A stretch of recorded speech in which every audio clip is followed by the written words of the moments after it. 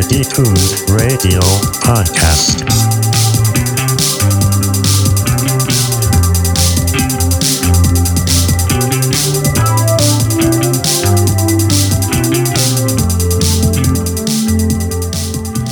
Hello, welcome to Detuned Radio. It's been a minute. It's been a minute and a half. Nat and I took last week off because Nat wanted to watch Star Wars trilogy again.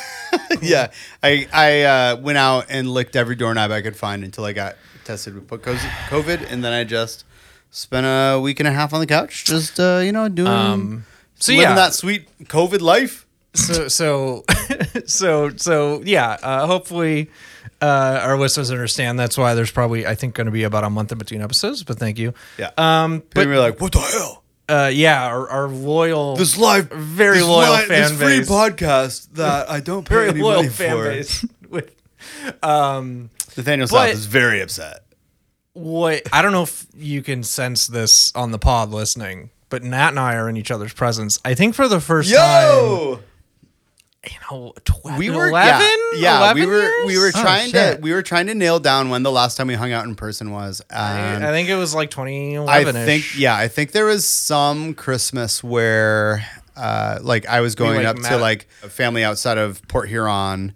I was going up there for Christmas, and you guys, and so I just swung into like Royal Oak and met at like a Coney Island or something. We've covered this before, but yeah, it was just one of those things. We started the pod just because we've stayed friends on the internet, and I was like, I really want to talk about music, and I like Nat, and he talks music.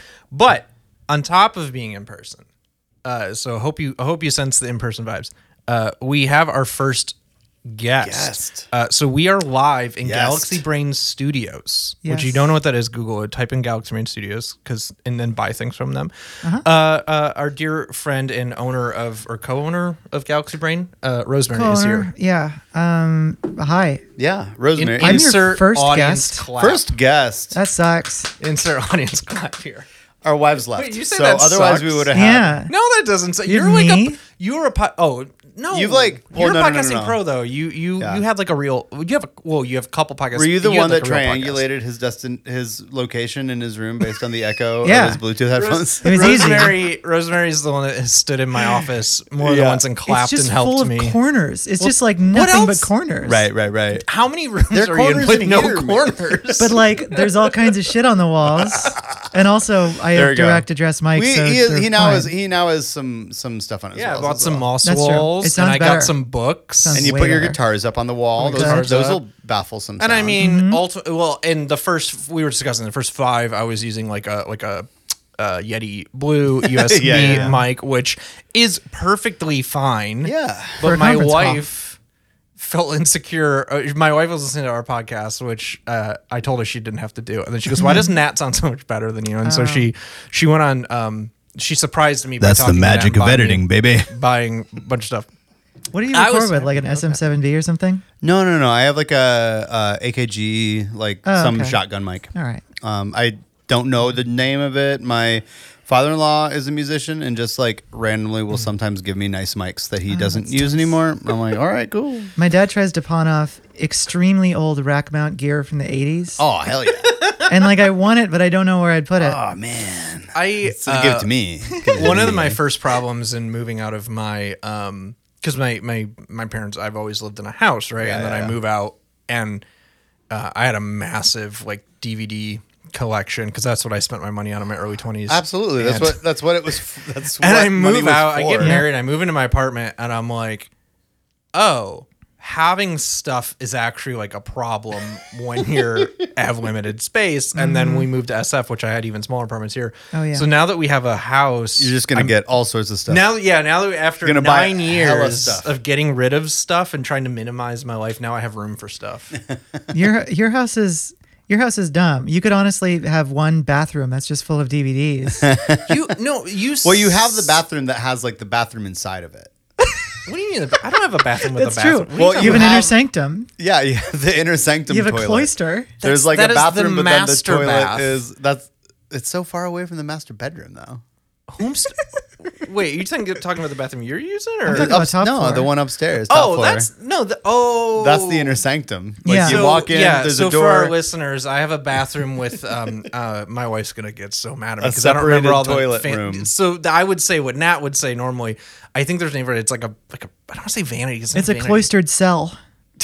It's an area, so if you want to pee and someone else wants to wash their hands, you don't have to do it in each other's presence. There is a door separating the water closet from the sink, and there is a term for that room, and I don't know what it is, and my wife has told me like 10 times, and I just say it's the bathroom with 2 doors. I'll also say I can't conceive of a marriage in which someone would.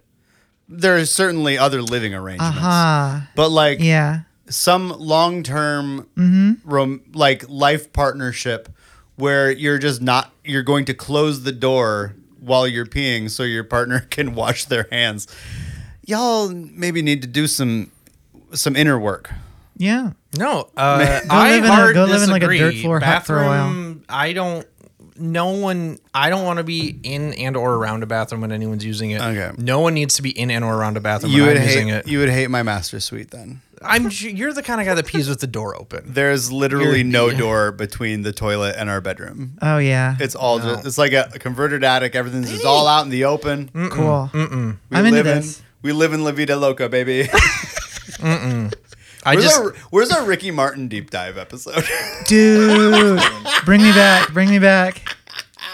But yeah, so to keep us a little on track here, Nat and Michelle are visiting. Yeah. They flew up to San Francisco. They're staying with us for a couple days, and we're like Lauren and I, my wife Lauren and I, are using this as an excuse to take like a little staycation, which we like doing. We're kind of weird in that we don't spend our money on travel a ton, but also we're getting to see some dear friends. Yeah. For the first time in 11 years? For the first time in a long time. And I've only known Nat's wife through the internet and stuff. Yeah. We're So getting she doesn't remember meeting you ever. And we've been married 12 years. Yeah, so. I don't like, I think we were in the before that. same room at times at certain places, but I don't think I anyways. Yeah. So they're staying with us and we're showing them around the city, but we're not doing the normal San Francisco toury thing. So like Monday, for instance, we did not like take them around the city. We did just a barbecue backyard grill at my friend's house. So yeah, you got the authentic backyard hangout, which I prefer. I would much experience. rather just go and like hang out with people who live in a city than like same. And we apparently have been told we need to go to Fisherman's Wharf for some clam chowder. No, you're good. It's like look, Fisherman's Wharf is fine, but okay, here's what Fisherman's Wharf is like. It's you go there and it feels like every tourist area you've ever been to, but it's on a boardwalk and there's seals. So like, but there's like a bunch of kitschy like stuff and keychains. So like and Navy Pier in Chicago. Yes. Yeah. Or- Which is maybe the Pike Place in Seattle. Yeah. Do they Or- throw fish at yeah. Fisherman's Wharf? No, well, depends on what. Not in the way you mean. Not. I feel like I just learned an important lesson in San Francisco sex work slang. This is gonna get back to the thing where weekly Rosemary's wife will. Oh yeah, we'll like- teach you stuff. Look, you guys, I'm an adult. Okay, Yeah, I know about the birds and the beasts. sure, sure. I've even conceived of some things that are outside of the birds and the bees. I've conceived a child. But Yeah. you've proved it. Mazel tov. But Yeah, I had sex at least once. at least once. But once a I'm- week, like yeah. your lovely wife will be like, say something blah blah blah like bussy. I'm like, what's a bussy? And then everybody does the oh, Jesse doesn't know what a bussy is. Oh, I was and just making a Stussy joke the other day. I don't even know what these things are. And then Tiff will be like, explain it, which Right. we'll have to edit it Yeah. out. But I don't know, throw it into Google if Right. in There a was- private tab if you don't know what a bussy is. But You'll I'm be like, fine. it's not that I didn't know what this is. I just didn't know the Zoomer term. Right. There was a tweet I saw something. It was like the other day I heard somebody say hussy. I'm like, great. Now I got to figure out what this hole is. This is Man. a brand new. Like, I need to figure out what this is now.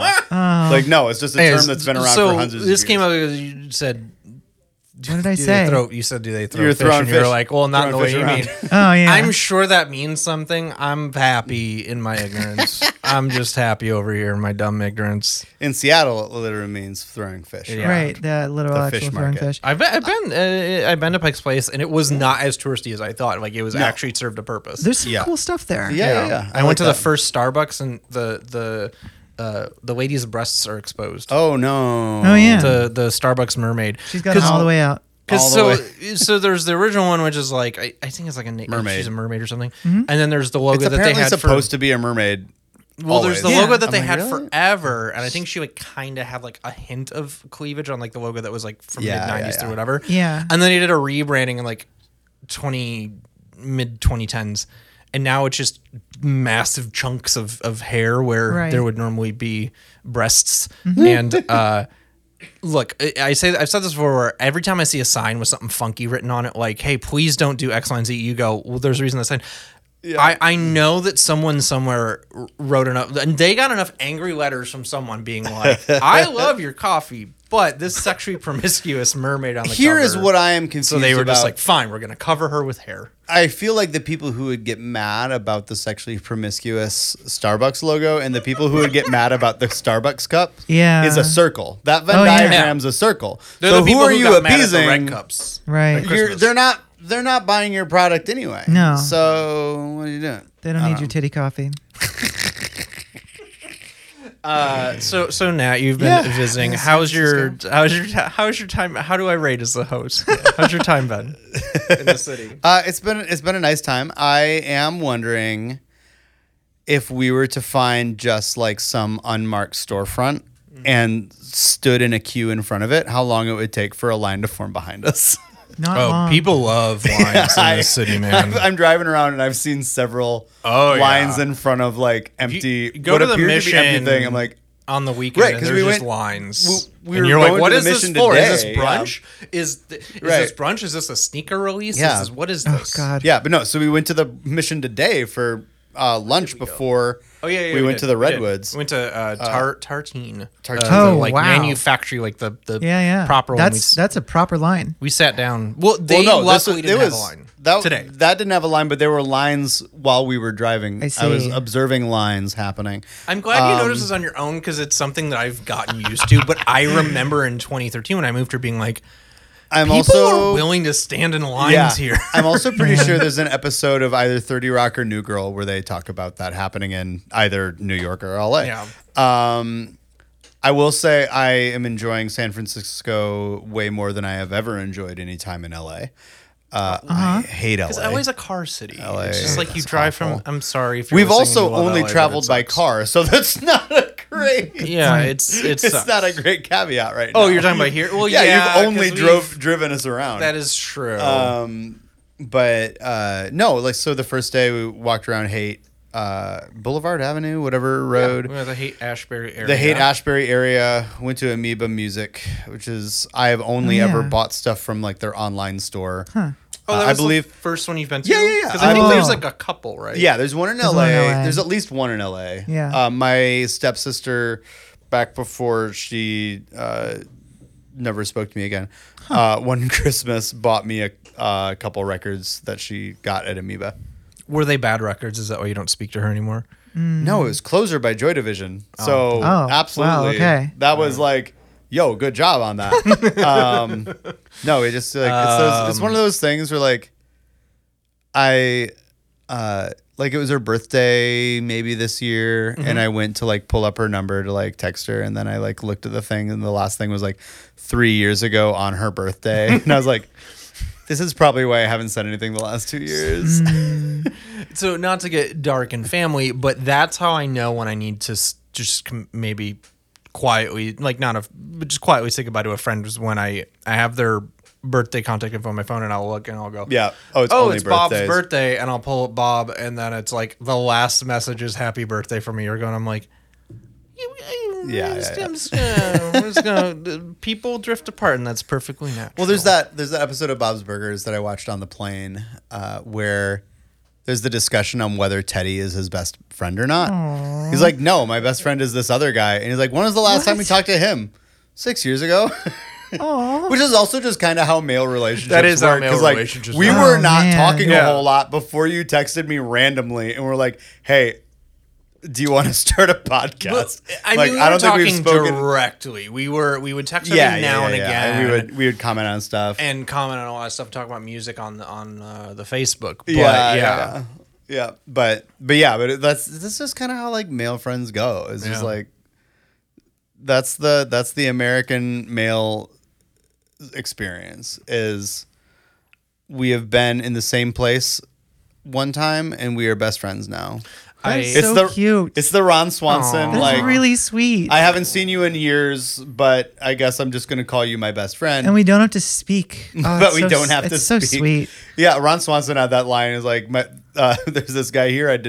I knew his name. Didn't know what he did outside of here. Didn't know if he had a wife. He was the best friend I've ever had. We still never talk sometimes. Oh man. The other night I was hanging out with our mutual friend that we know, Evan, and his significant other, and I had the thought, his hair's looking really good lately. yeah, like it his, is. whatever haircut he's doing is looking good. It's working for him.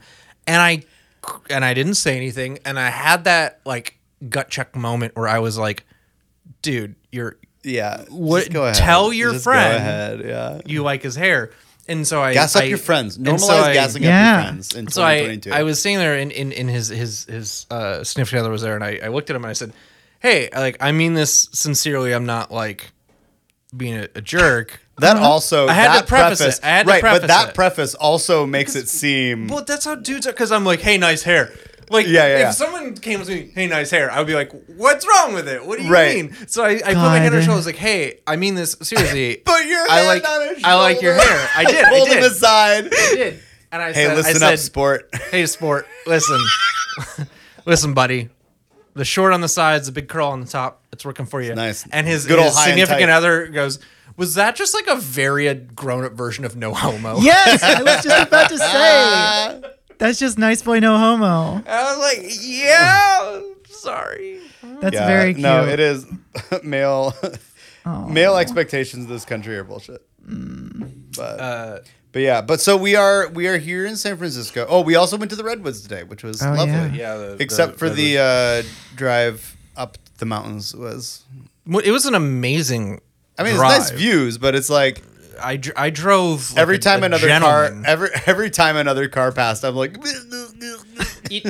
I've driven that stuff enough where I'm no longer. I'm not nervous, but I am. There is the bit in my brain that says 10 and 2, buddy, Right. and like There you're are- carrying.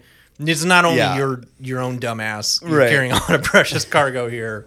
So yeah, I know, but it's windy and inevitably people got car sick because And when you go the- Mount Tamalpais. Yeah, um, and Oh, yeah. the speed limit was literally 10 miles an hour. Yeah. So And it it's was a still big old super windy. steep. But then it's the Redwoods. They're beautiful. There's a one like ring of tree they brought down and was like, here's when the trees started. Probably estimated 909 AD. I'm like, that is a long time ago. It's a really clever visual, whatever. I don't know what to say, but like because it's the tree and at different points Has on the, tree, rings, yeah. it says this happened, this happened, this happened, This is and when pretty the much Aztec all Empire of the started. all of the history that I am even remotely familiar with is Oh, like the yeah. tiny sliver on Yeah. the edge of the Right. tree, and I'm like, oh my god, this is just the tree, not even like The forest. the earth, Yeah, you know, yeah. or the Well, universe. 'cause also oh my god, I don't know anything. You had mentioned that the United Nations started in SF, Yeah. and then also they like went there. Yeah, there's for a little some placard saying in ceremony, 45, whatever. I think they met, and then Yeah. after they all went down to Muir Woods to think deep thoughts. Yeah, about but then it's like peace or so that was something. 1945. That is, however many like 80 years ago. Yeah. But even at that point, like the ring of the tree we were looking at, it was not even still up on a tree. That tree had already fallen down by. Oh yeah. The tree like, So fell. it's like- the tree fell in like the 30s. or Yeah, it was like something.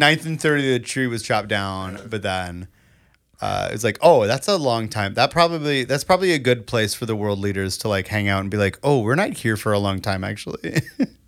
I think. call up Putin and Like, buddy, look at that'll work. Hey, bud, look how old this Can I tree FaceTime is. you and show you this tree? See, life is Yeah. very short. Yeah. So glad you showed me this cool thing, my friend Jesse. Yes. I will stop war immediately. I will. Yes. I will let Pussy Riot out of prison. I think so. I have this theory that it's the also reason the reason why Russian accents are so fun to do It's because your especially- mouth just kind of spills out. Well, but it's spills out really the front fun to of your do mouth. because it's one of the few because they're white people. So as a white person, it's like, Oh, oh, I I get to do this see. accent and I get to make fun of them, and like there's nothing problematic about it. No It's not, rules, you know. just right. Outback Hey, Steakhouse. Yeah, it's like them and the French. I'm like, oh, I have a field day. Oh, absolutely. And then, so like, like if I see a white person doing like an Arabic accent, I'm like, hey. Hey now. Anyways, we Yeah. we should boogie on Yeah. because It was also point out it was the same forest, or a similar forest at least, to where they filmed Return of the Jedi. I was just about to say Ewok country. So Yes. there's a tribe, And I just watched that. So There's a tribe called the Wookiee. no, the Miwoks. Ertz. The Wookiees I'm are such an the idiot. Wookie- The Oh, Wookiees man. are Can the you edit that part Chewbacca out? people. I was never do. Anytime you ask for it. What was it again? You remembered it. Miwoks. Miwoks. Yeah, and staring at that, I thought, oh my god, he had to have saw this and thought, oh, I'll just move some letters around. Right. Yeah. I also, the story I had heard is that he wanted them to be Wookiees in the first place, but then he couldn't find enough tall Wow, actors. cool. So he just made them short and changed yes, it to Ewok. is there really that? Is one, people can put on like stilts, Well, sure. and two, I don't know. Maybe it was, the material was, make the material go half as far Expensive on the, fur, yeah. yeah. they were notoriously tight on the budget. Yeah. Return of the Yeah. Jedi. Return of the Jedi, really, really. We don't got low enough budget carpet film. for all these Wookiees, but we got enough for these Ewoks. Yeah. We have twice as many Ewoks as we have Wookiees. But So yeah. So here we are in SF. We walked around Haight-Ashbury yeah, because today we we were doing research. Yeah. do some research. We had thrown around some ideas of like, okay, like we're there on a day that we'll be recording anyway, and we should do something SF themed, and we probably talk about Deaf Heaven enough that we don't need to do an And entire Deaf we Heaven both episode. don't like Metallica. And we don't want to do a Metallica Oh, thank Christ. But so we decided to talk about the Summer of Love, which is just kind of a feeble jumping off point to talk about psychedelic music in general, and especially like the psychedelic explosion of 1967. Because it is exactly that. I feel like there are a few years in music history that are absolutely pivotal and are entirely just like unreal in what happened. So like 1991 is one of those with like the punk explosion, and then like the year punk broke with Nirvana, and then everything else that came after. And then like 1977 that's where like the actual punk explosion was. Not just like punk getting mainstream. punk and then like grunge, Right, of, right, like, right. kind But, of like, shutting the alt-rock. shutting down Right. the hair metal movement, Right. and making hair metal look Yeah, very so that was silly. 91. 77 is where things really kicked off. Like you had like almost every important punk band started in 77. And then you have like 1967 is one of those years where you look through, and we have looked at some of the stuff from 1967, and it is an absolutely unreal year where stuff is just popping off. It is ridiculous. But I will say that I've always had a tumultuous like when I read hippie manifestos, I'm like, yeah, I agree. A free store for yourself. Yes, I agree. And then I meet hippies or I'll listen to hippies, and I'm like, and I like turn into slowly Don Draper, and I'm like, get a job. And so I've always had this tumultuous relationship with hippies, and obviously the Summer Love is, but I also want to say another big reason why we wanted Rosemary on the show, despite being an actual professional podcaster. We are again in Rosemary's studio. Thank you. There's multiple successful podcasts, which I will plug later. Rosemary grew That's up true. here. I did. Rosemary is not a Midwesterner who grew up religious, No. but very different. No, I'm a San Franciscan atheist Jew. There you go. It's the American dream. Very different. If I can be a very bad version of Terry Gross. Ooh, okay. Tell me more about that. Terry Nasty. disgusting. There you go. Terry nasty. Terry Gross, but Terry nasty. Oh my god. I'm sorry, I missed your question entirely. Terry nasty. If you're My question was Janet. just tell me more about that. Oh, about growing up in. Yeah. I think it's hard. What were your first words? What were my first words? Yeah. What was it like growing up? Pass the bong. Actually, What was it like growing up? Because again, where I grew up, I only relate to, this happened here and this happened here and this happened here. yeah. You grew up somewhere where something very significant happened, and kind of in the specter of it, if I could say. Like, what is that like? I think it's probably not that. So I grew up outside of San Francisco, not far outside of San Francisco. I've moved about 40 miles in my life. But growing up going outside of San Francisco in the 90s, I mean, I have to imagine it's not that far off from what it feels like to grow up outside of Detroit in the 90s, where it's a city where things once happened, Sure. but where they do not happen any longer. And You mean as a kid you weren't amped about Netscape? Being well, here. that's You were what's like, interesting is that when I was man. growing up, San Francisco was a nothing town that was kind of recovering from terrible drug and gang problems in the early 90s. And then there was the internet boom, and then it died because that's what it does. The bubble burst in like The dot-com bubble. 2000-ish. Right, yeah. And I It was moved like this here. internet thing is over. Right. So Good run internet. when I was a kid, my dad ran an ISP during the first internet boom in like This is one of my- 97. This is just so bad. My dad ran an ISP. It's just a hell of a sentence. Yeah, internet service provider for if you're nasty. Was it AOL? No, it was not. No, it was called ValueNet. ValueNet. And so Was it a good value? I think it was. Okay. I really don't know. Do I you wasn't have the paying for free it. floppy disks? Yes. Nice. I have a bunch of those AOL ones that I am intending to release a spaceship single on. Yo, that's sick. Okay. So when I was a kid, I was growing up with that kind of scene, and my dad brought home computers all the time, and I got into computers through that.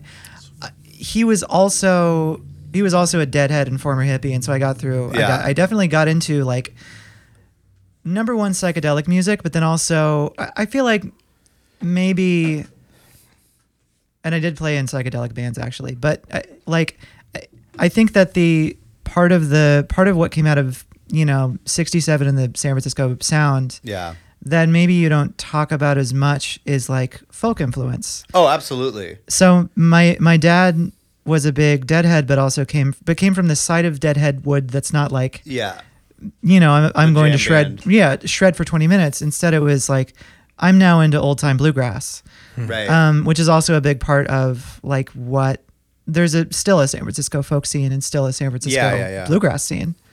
So, like, I would say, one, I believe you because you're you and you're my friend, but I would never connect folk and whatever the Dead do in psychedelic music. Yeah. Oh, So wow. a lot of it is rooted in not only like it's kind of a winding road because like a lot of the psychedelic explosion was, I mean, we're here in San Francisco, we're talking about the city's contribution to that scene, but so much of it happened outside of there, and so like the Beatles were immensely instrumental in that, obviously, but like the Beatles were greatly influenced by Bob Dylan, and so like Rubber Soul, which is like their folk album, also has like a bunch of like sort of psychedelic things happening, and then Revolver especially is where really they start kicking off. But then also one of the first really important psychedelic records was Fifth Dimension by the Byrds, who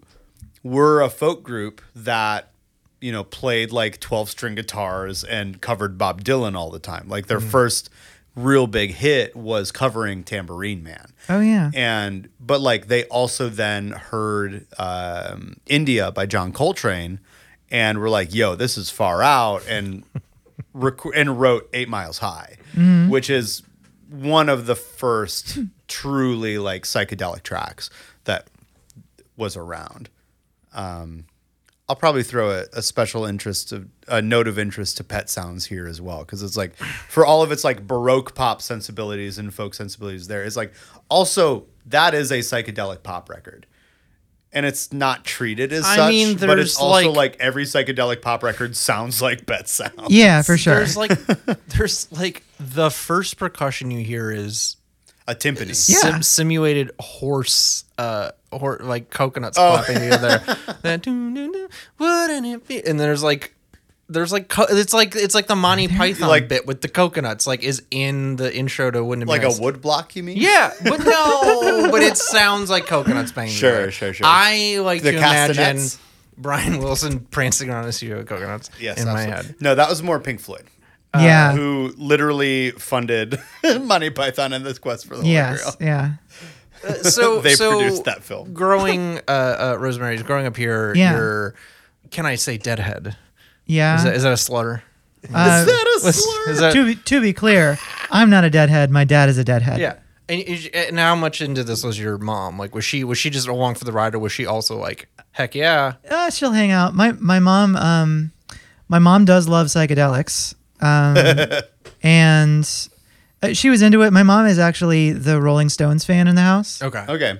And my dad is a little bit more into Grateful Dead and Yeah. bluegrass and that whole I'm jam. definitely more on the rolling. As soon Yeah. as music starts, like just. And again, I'm a big fan of jazz. Yeah. But Yeah. when I listen to the Grateful Dead, it does not sound like jazz to me. It sounds Not like at all. we're lost.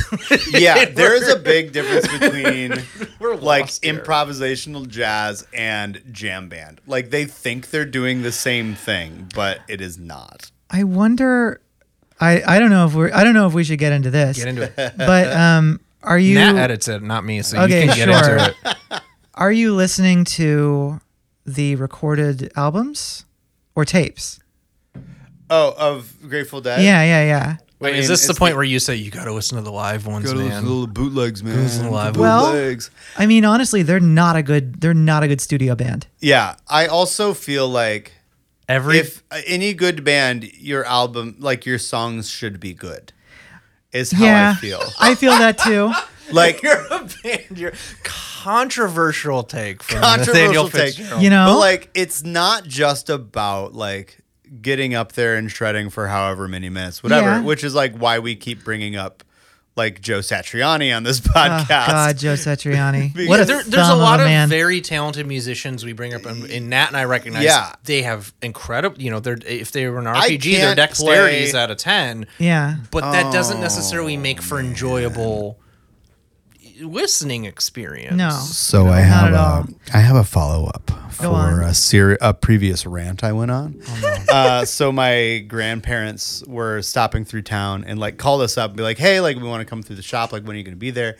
All right, cool. Like we're just like, you know, sitting down and talking to my grandparents a bit. And we were talking, somehow we started talking about music. My grandma, bless her, and my grandparents are both in their 80s for some context. My grandpa's favorite band, I believe of all time, is Love and Spoonful. It's like the only band I am aware that he enjoys. Okay. So my grandma, bless her heart, said, you know what? I just don't like dissonance. It just sounds so dark. And I'm like, Wow. That's kind of the point. all right, grandma. All right, grandma. But then my grandpa was like, you know what guitarist I really like though? He was that guy. Who was he? He played with all sorts of people. He played on some Beatles song. It said Eric Clapton. He goes, Eric Clapton. And I go, How does Eric Clapton come up every week? I don't really like. I mean, it's better than when Bill Clapton. Cosby was coming up every week. You just brought him man. up again too. That All right. sucks. This podcast has gone. Flip the sign from 7 to 0. Weeks without talking about Bill Eric Clapton But or no, Bill Cosby. But I said something like, well, you know, like he's just not. Sure, he's a fine player, but like The man could play. I don't really like Eric Clapton. Like, well, if you can play guitar like that, then you can criticize him. I'm like, Grandpa, I think I can. I can play guitar I can't. like that. I think everybody in this room can. I could. Look, I could put you can on. play the solo de Layla. I could play. Yeah. You Oh, can play so Sunshine of Your Love.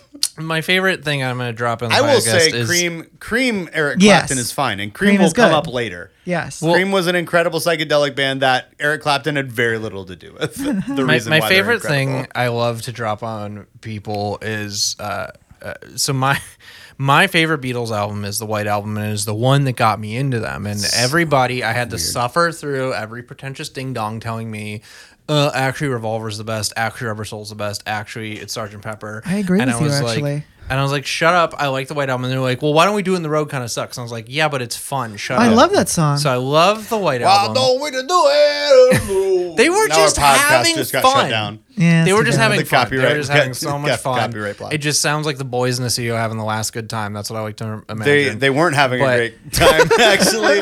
Ringo quit the band, Yeah. which is why Paul plays drums back in the USSR. And it does whip ass though. He very good at drums. Do you remember out. who was it? Somebody, I think it was John. Somebody asked, "Do you think Ringo's the best drummer in the world?" And John He's said, not even "Ringo's the not best even the drummer in best the drummer in the Beatles." Beatles." Anyways, my But it's thing I fine. like Ringo to drop, is a great drummer. It's true. He does what you need to do. I like to Yes. drop this on people if they don't know, and if you're a nerd like us, you probably already know this. But if you're a normal person, you might not. While My Guitar Gently Weeps Yes. always stuck out to me when I listened to that record. I'm like, man, That is an George incredible track. Harrison. What? Like, I didn't know he had this in him. Holy cow! Like, why don't they do this more? And it's like, actually, they called in Eric Clapton to play Right. lead on Yeah. My Guitar Which, like, Gently the Weeps. boomer narrative that gets thrown around is like, oh, George Harrison wrote a guitar part so hard that he couldn't play it. I've heard Like, this too. No, he just called up his friend George, Yeah. who either one of them stole the other's wife.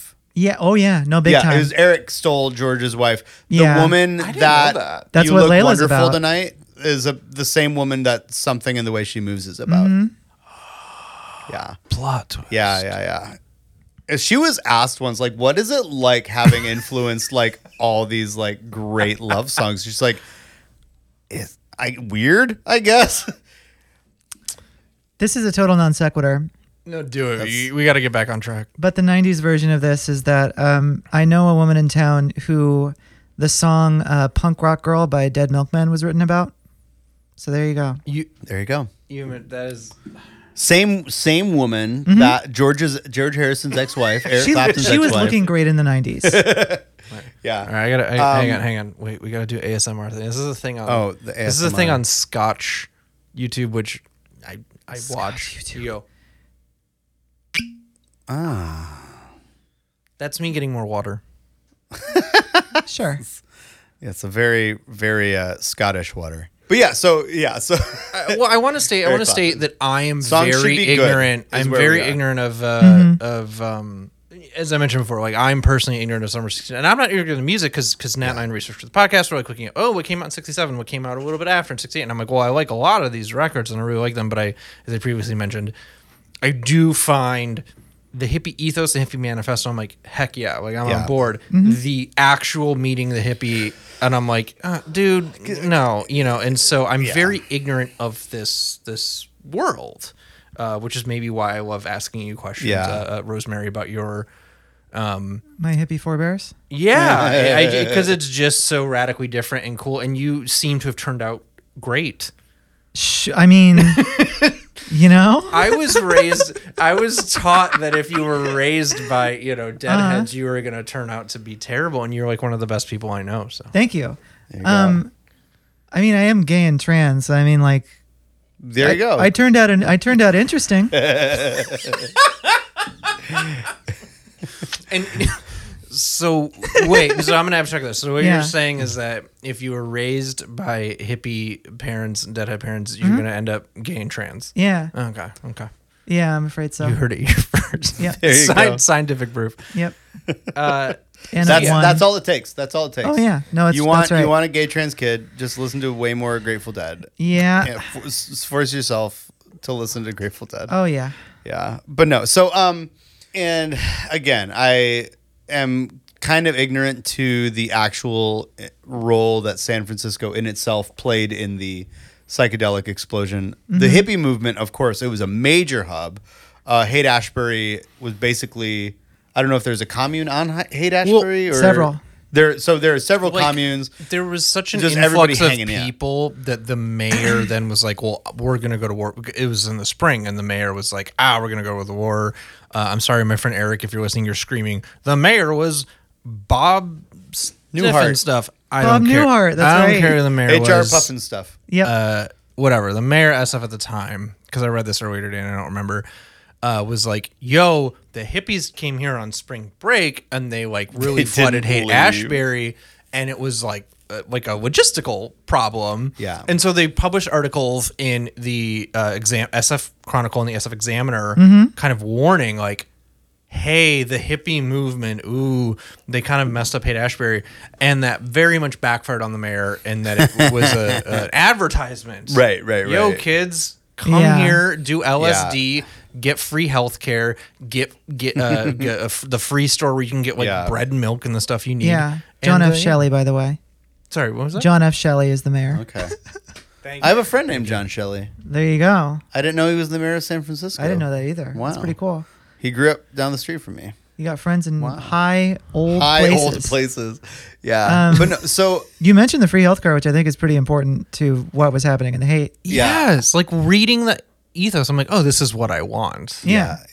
I just don't want to wear flower jeans. Right. But I want to be able to listen to my black metal, but I also would love for people to, again, this is something I've discussed quite a bit with Nat, because Nat's a real adult and has his own, him and his wife running their own business. And I said, my number one fear, I was asking them questions today, and I said, my number one fear of doing anything on my own is healthcare. Yeah, for sure. That's it is that's a nightmare. insane. We just got our first real health plan last year since working for ourselves. Oh man, and you have a Did you have that moment where you were like, I've been holding on to all of these bodily questions and injuries, and you're like, I got them all checked out. And then did you Did go you? in? I got them all checked out because we thought it was cancer. So that's part of the reason why we got insurance. Oh my Because Michelle was God. worried about a mole I had. Oh my god. Yeah. And now you almost have a baby. Yeah, now I almost had a baby, because she was like, well, if you're going to die of cancer, I don't want to be left alone. So let's have a baby. very, They're like, yeah, our dog's getting kind of old. I don't want a stupid baby that's never met George. So You know what? That's a really good reason. I would one if I had any desire to have a kid. Because as much as I love my cats, my stupid brain would do the same thing. I would be like, yeah. I want my child to meet Sprinkles and Nutmeg. Those are good cats. They're Yeah. good cats. But yeah, so what's happening as all these people are coming out to Haight-Ashbury and getting free healthcare and not working jobs and just hanging out is all these musicians are there and are just like, well, I guess we're just going to, and also dropping a lot of acid should be mentioned. Yeah. And having acid dropped on them by the CIA without their knowledge. Yeah. And a lot of which reading about that today, I mean, it's Yeah. one of those things you hear about and blah blah blah. But again, I'd say today, listeners, I'd like to admit that, or I'd like to pretend like I prepared weeks in advance. No, I did all my research today.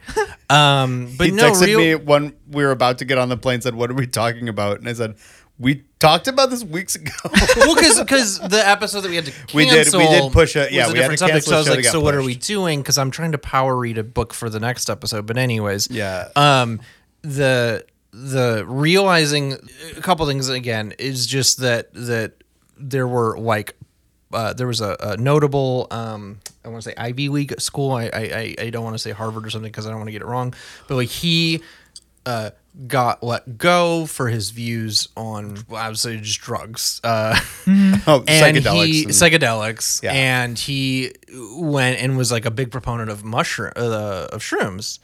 And Which are legal in San Francisco. In Oakland. they're In illegal Oakland? in Okay. Oakland, which is very weird that they can be legal in a very specific city. I know. Right, but then it's like, oh yeah, like that's a very Bay thing. Yeah, you can Yeah. cross the Bay Bridge, go get your legal shrooms and come back, or you Yes. can just buy them from a friend who's growing them in a rice-a-roni, or not rice-a-roni, a Ben's rice bag. Yes, Uncle Why Ben's. not rice-a-roni? It's the San Francisco treat. Apparently, there's something about Uncle Ben's rice bags that makes them perfect for growing shrooms. But no, so all these people are hanging out Haight-Ashbury and living together, sharing resources, not having jobs. you get a lot of downtime when you're doing that. And so all these bands are forming up, and some of them become like actual bands that are doing things. And then also, it should be noted, the hippie movement wasn't just in San Francisco. It was everywhere. And it definitely spread. And even like non-hippie, quote unquote, hippie movements, like other ideas were happening in similar places. So like a lot of like the fallout from like the Beat Poets, a lot of those ideas were still rising in prominence. Andy Warhol's Factory was in full swing. You had an entire psychedelic scene out in England that was just totally like, on its own thing. Hollywood was having its own thing going on. So like, it is just happening everywhere. And to the point that we brought up the Rolling Stones in contrast to the Grateful Dead. The Rolling Stones put out an honest to goodness, straightforward psychedelic record in 1967. What was it called? Their Satanic Majesty's Request. It's pretty good. Which that is one that I haven't listened to. Yeah, it is. Let it bleed. Kind of, the big ones, the big ones, the stuff where it was them trying to do American music. Those are my favorite records. Right. And Let It Bleed is probably my favorite as well. Or Some Girls is like they heard punk music one time and they're like, oh, you just got to play real rough? We've been doing that the whole time. It's such a good record. It's a great record. Oh my God. Very brief segue here. I remember reading about some review someone said about the track Some Girls, where there's the line Some Girls Want to F All Night. And the reviewer was talking about, number one, how bad those songs were. And number two, where can I find these girls? But no, so like... It's the Casablanca scene that I love where the guy's like, I'm shutting you down. And he's like, why? And he's like, I hear there's gambling. I'm shocked to find gambling is happening here. The guy goes, here's your winnings. Thank you. That is one of the funniest I will use scenes. any opportunity to quote them. Well, here's looking at you, kid. I'm the kind of pretentious nerd who still talks about Casablanca. So here are... I love Casablanca. It's very good. So here's just a smattering of some of the albums that came out. And a lot of these are debuts. The Doors, self-titled, and also Strange Days. It is my official position that the Doors are a good band. Wow. Screw you. Wow. What's his name's character in Almost Famous? I am on Team Doors. For the most part. I am firmly not on Team Doors. I am on Team Doors for the first two albums. I have tried, and I have won. Listen to Strange Days. I do, dude. I'll give it another shot. Strange Days is great. I've tried. As soon as I just, I don't want to say they got really blues. It's rock not even at the like it's not even like problematic or cancelable. It's just that people who love the Doors love the Doors. Yeah. And so I'm like, dude, that organ was kind of like the annoying, Farsifa? and I'm like, yeah. And then it was Jim Morrison was just kind of a pretentious asshole, yeah. and then people were like, shut up. He was a genius. Right. No, he absolutely was. Dare you? He took peyote and saw God and wrote. And I'm like, yeah. I'm more like, speaking of the 27 Club, which if you don't know what that is people who died at 27, Kurt Cobain, blah, blah, blah, Morrison. The one I mourn the most. Janis Joplin. The one I mourn the most is Amy Winehouse. Just there you go. That's the one I mourn the most. Yeah. I will take another Amy Winehouse record over another Doors record. Right. Well, sure. So the Doors did an interesting thing. They're kind of emblematic of a lot of psychedelic bands in which they started off making psychedelic music and then just made like kind of boring blues rock, which was an awful lot of bands, which is a really weird arc. So moving on, Jefferson Airplane, Surrealistic Pillow, also Bathing at Baxter's. Both those records came out in 67. So again, I'm ignorant. The name of their record was Surrealistic Pillow? Yes. Mm-hmm. That's the song that's the one with Alice. No, I know. Go Ask Alice. Again, Yes. White Rabbit. Yeah, it's the one. Go Ask Alice is the lyric. I'm admitting my ignorance. A little album called Are You Experienced by the Jimi Hendrix Experience. Also, Axis Bold as Love came out later in the same year. Oh my Why God. did you do two in 1 year? Like that, both of those are in 1 year. And then Yeah. Electric Ladyland was 68, and that's a double. the next year. Yeah, God it's like damn. And then they broke up. And They Yeah. were a and then band he- for 2 years. And then he passed. Like it is. I didn't mean to 71? interrupt. Keep going. Was it 71 he passed? I want to say that's right. Because he had Band of Gypsies and all that. Yeah. This is not necessarily a psychedelic record, but it's a very important record. Velvet Underground and Nico happened in '67. That's more my side of the aisle. Days of Future Past by Moody Blues. Not their debut record, technically, because the debut record they were hired by a recording studio to do like a demo of the capabilities of the studio, which is a weird. Yeah. Cool. But then like Days of Future Past is just this incredible like Baroque pop, psychedelic pop record. Wait. So the X-Men comic that I love is named after a what? A Moody Blues? No. record? Days of Future Past? No. Both of those things are named after an old novel. Yeah, by Here I thought Days of Future Past was just the name of one of my favorite and very sad X-Men books. No. They're both named after a novel about. Is it about King Arthur or just he's kind of around? I don't remember. I don't remember, but Rosemary Knights in White reads books. Knights in unlike White me. Some. Knights in White Satin by Moody Blues is on there. That's right. That's also it's the most well-known song on there, but it's also maybe the most boring. I'm just gonna say. So Grateful Dead had their debut then in '67. Strawberry Alarm Clock debuted with Insects and Peppermints, which my autocorrect changed to Incense and Proteins. Cool. As I'm looking at my note. Captain Beefheart released a couple records. I love Captain Beefheart. Oh, I didn't know that. I love because Wow. like I don't like weird pretentious crap. I'm like whatever. Like you're a teen Mars who- Volta. Yeah, you're a teen. Yeah, No, well- sometimes when I hear weird pretentious crap, I'm like, wow, you're a teen who discovered a fuzz pedal. Good for you. Whatever. When I You just listen to discovered Captain Jack Beefheart White. Trout Mask Replica, I'm like, there is genius in here. That really.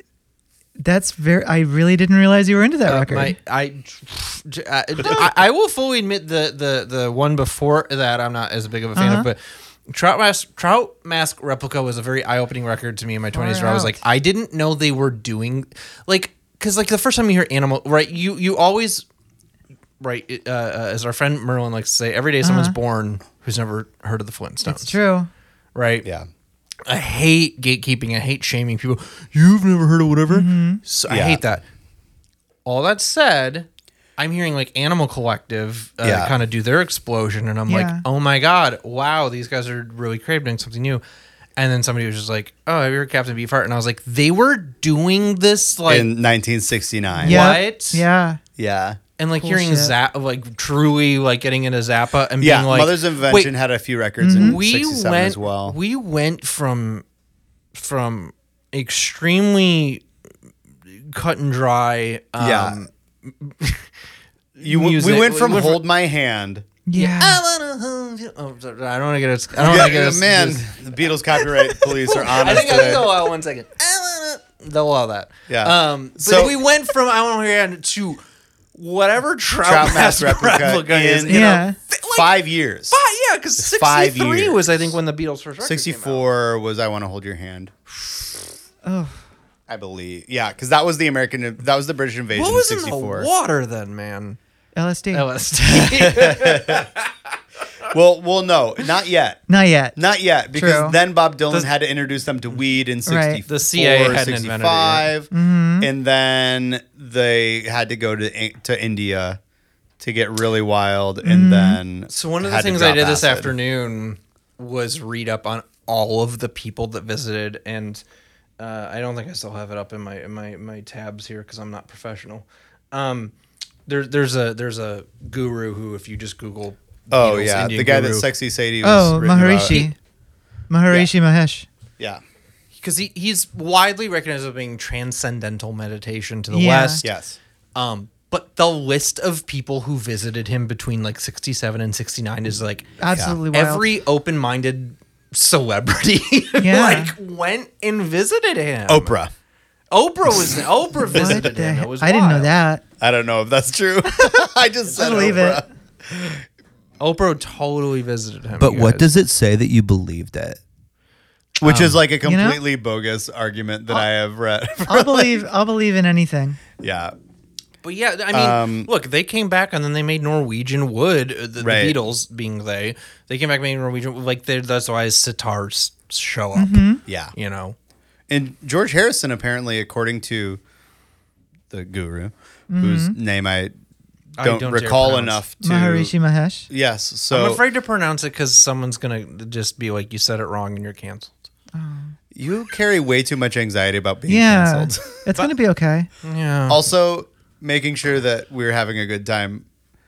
He will ask, are you fine? Are you guys fine to do I told you 7 times that I'm fine to just is that a bad is it a bad thing that wanting to be a generous and loving host and wanting my It's a bad thing that you don't believe your friend. Well, no, but you have I need continual affirmation. There you I need you once an hour to look me in the eye and be like, I'm having a good time. I love you. There you go. Cool. I'll put my hand on your shoulder. I'll pull you aside and listen, bud. No homo. No homo. By the way, I'm having a really good time. I just want to confirm right now. Oprah did meet Maharishi in 2011. Wait, look at that, Hail Mary! Yeah, we were. That wasn't just a Nat joke. That was right. It was absolutely, but it landed. October 2011. Hot damn! There we go. Pete Campbell voice. A thing like that. There you go. But yeah, so other records from '67. These are just the ones that I was looking through the list on Wikipedia and making notes of I know that one. I have one if you don't have it, which is Love's Forever Changes. Okay, I'm not familiar. Oh, that's my favorite psychedelic record. Okay, it's an LA band. Wait, the band's name is what? Love, and the album is Forever Changes. You were. That's what I was playing. Yeah, this is my favorite psychedelic record. Rosemary. Okay, so wait for the listeners. For the listeners at home, we come in here.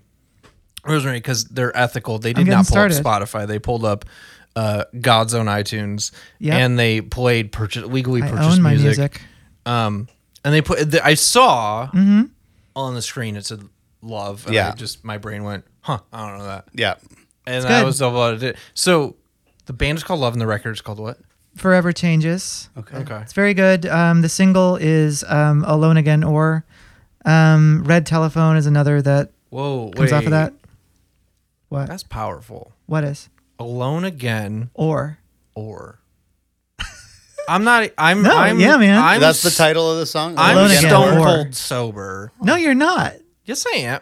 I had a single scotch. You're on the second one. This is a single scotch. This is like a breakfast whiskey. You're Jesse sober. I'm stone cold sober. Yeah. Stone cold alone. sober. Wait, what was it? Alone Again or. That's like the or is very. You would really like this record. Very dark. It is a very dark kind of record. Really wonderful, orchestration. Yeah. Kind of in the Pet Sounds theme. Interesting things about. I'm going to go on. I'm sorry. Yeah. Interesting things about Forever Changes. Carol Kay of the Wrecking Crew on bass. Oh. Amazing. Neil Young did some of the arrangements, which is very strange. Wait, on this. Yeah, young Neil Young came in and did a little bit of work. I will say Neil Young was in way more places than you would expect him to be. Yes. In the late 60s. Because it's one of those things, you listen to the first Crosby, Stills and Nash record and you're like, this is really good. And then you listen to the second one and you're like, why would they invite Neil Young on this? What? I'm a Neil Young stan. I love Neil Young. I love Neil Young. I love Neil Young, but it's also you don't listen to that first Crosby, Stills and Nash record and say, Crosby, Stills, Nash for you know what this needs? You know what this needs? Just a soupçon of Neil Young. It's just the most gnarly guitar you've ever heard, and a guy whose voice sounds just some crunchy, crispy little hobbit coming on here. He is some guy who sounds like he's being a goose being strangled. There you go. This Crosby, Stills and Nash record really needs a. Me and my brother used to really piss off my dad by singing Neil Young in the back seat of the car, just along with the record, or take a look at my life. I'm a lot like you. Oh man, it's be quiet. Hey, be quiet. This is good. Anyway, another fun thing about Love is, despite the I don't know, despite the overtures towards racial equality and the late '60s and the hippie movement, were they super racist? A lot of bands were, and a lot of bands were also deeply segregated. Oh yeah, Love is an integrated band. Nice, which is unusual. Yeah. But when you I'm gonna say when you say integrated, I'm gonna assume that means more than just simply they had white members or black members, or essentially half white, half black. Still all men. But I'm gonna assume that also means there was equality amongst the finances of the band.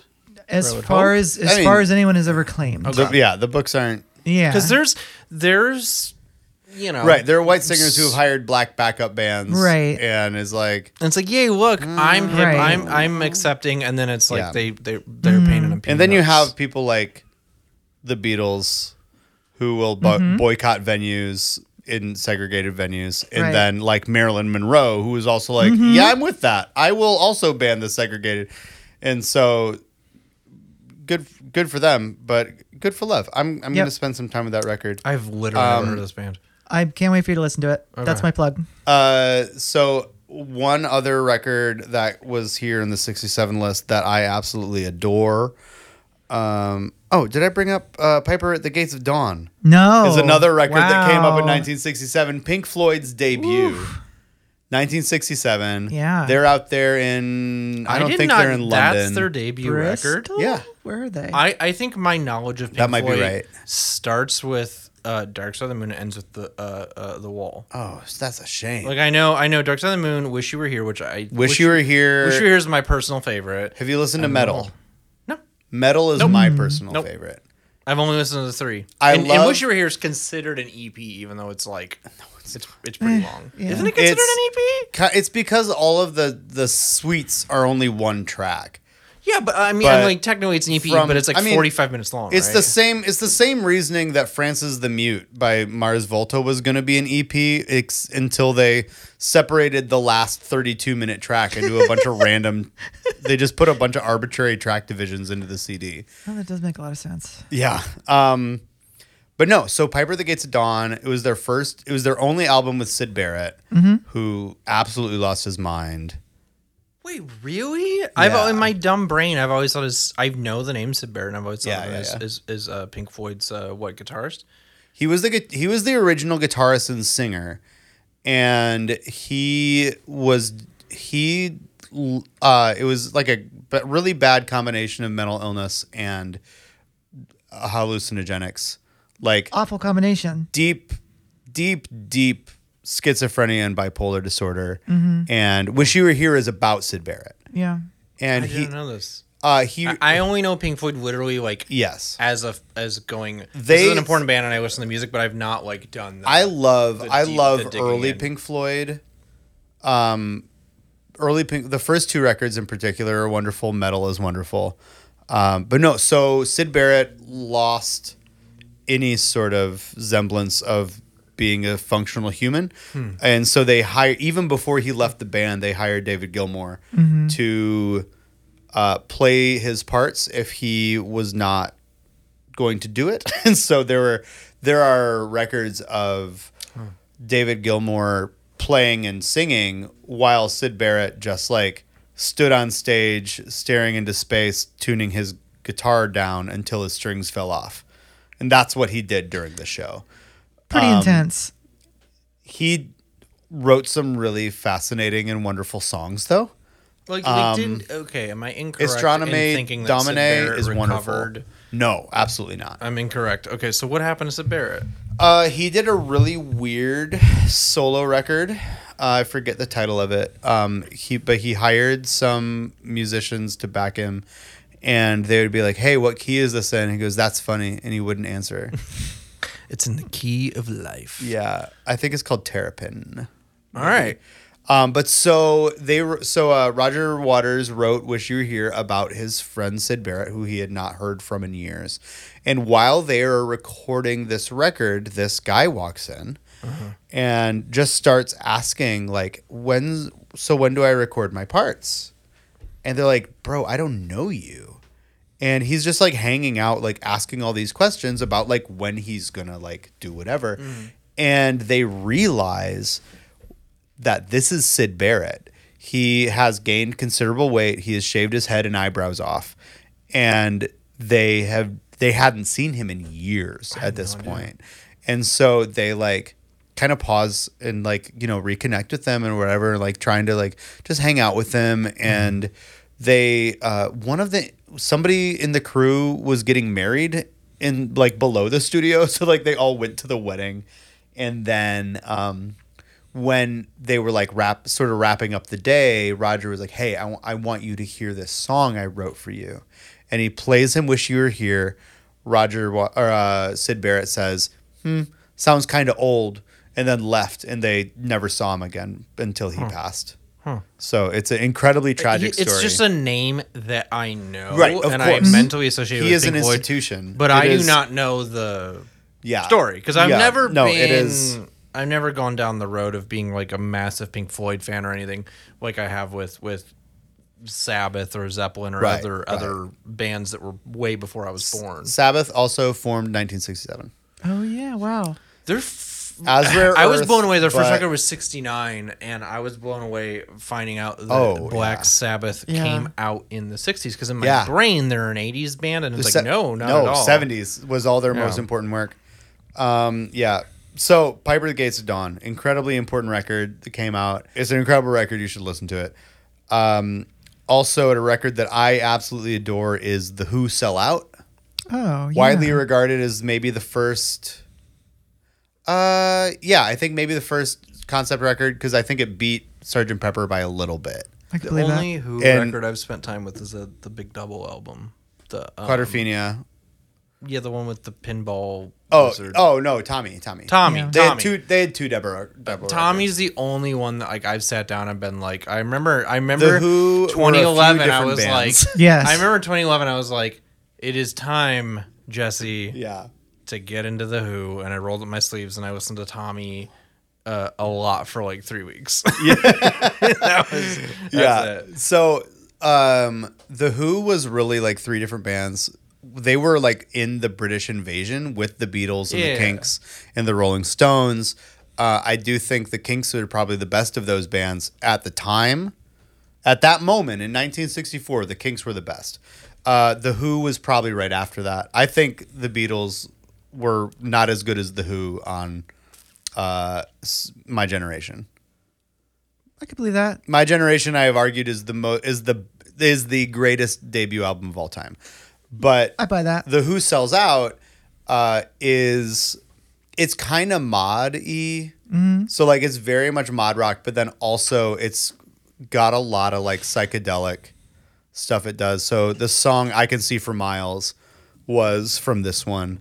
The Who also kind of invented hard rock only on the basis of Keith Moon not being able to control how hard he was hitting the drums.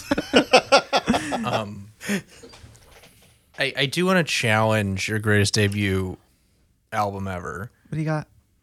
1,000 Gex. Oh god. You know what? There's no 100 Gex. There's no It's 100 Gex. 1,000 Gex is the album. Oh, the the album album? is 1,000 Gex. My dear friend in our Mike has become Mike has become a friend of yours. You live in the same state, and I think an hour some change from each other. And he's gone from jazz. Oh yeah. Genius and aficionado to Yeah. Mike's passion for music is unparalleled, and I love that man. But he went from he really got me into jazz. He helped me to get into jazz. And I'm forever grateful for Mike for that. Mike, if you're listening, thank you. But he then now shifted. He's like really into punk, and it's like if it has more than like 10 streams on Spotify, he's like it's too mainstream. Like, Wow. And so he sometimes sends me some like really obscure ska punk, and I'm like, this is great. And so I love Mike, but Mike is like a big 100 Gex fan, and so he in our group chat the other day, that we have with a mutual friend, he sent me, it was like, all right, you gotta check out this 100 Gex song, and I listened. I sat on the couch. I laid on the couch and I listened to it, and I was just like, I cannot. Like I'm check. It felt like that moment. I was like, I am it's the I think it's Principal Skinner and The Simpsons. Like, Yeah. maybe I'm out of touch, and then he's like, no, it is the the children who children are who are wrong. wrong. That was I was like, no, I tried 100 Gex when they came out. I'm trying them again. What is this? I will also say everyone I know that loves 100 Gex is like mid to late 30s or older. That's so funny. I know zero kids. if Quote my unquote, if who my love 100 Gex. if my one of our few listeners are my parents who unfortunately listen. Oh my Parents, if God. you're listening, Oh, I'm so sorry. try to give 100 Gex a listen. Listen to the song "Stupid Horse."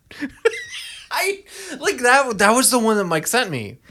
I honestly don't And I think was that's like, the one are to you- start with. I think Money Machine is the one to start with. Yeah, all right. I just don't get. Anyways, we are Yeah. way off Summer Love. Summer So- Love when 100 Gex was exploding. Yeah. No.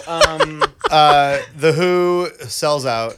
It's good. It's a great record. It is also like, so the concept of it is basically just like listening to a British radio station, and they will like occasionally do these ads that they like, for some of them are fake products, and one of them is Heinz baked beans, which is bizarre. Just on the cover. It's on the cover, but like that's like they've sold out and now they're doing all these ads. But also there are some incredible songs.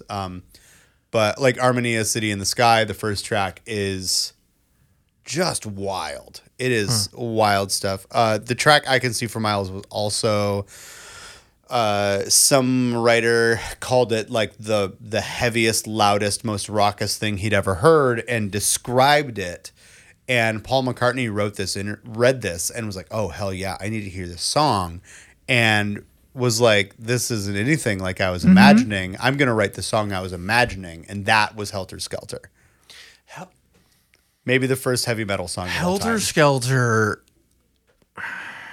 Rosemary, fun. when I was talking about starting the podcast with you, we hadn't done it yet, and we were at a hangout at our mutual friend Evan's house, and I said, what kicked this off is I was listening to Helter Skelter for the 1,000th time. Yeah, because and I then you love realized that he had song. blisters on his fingers.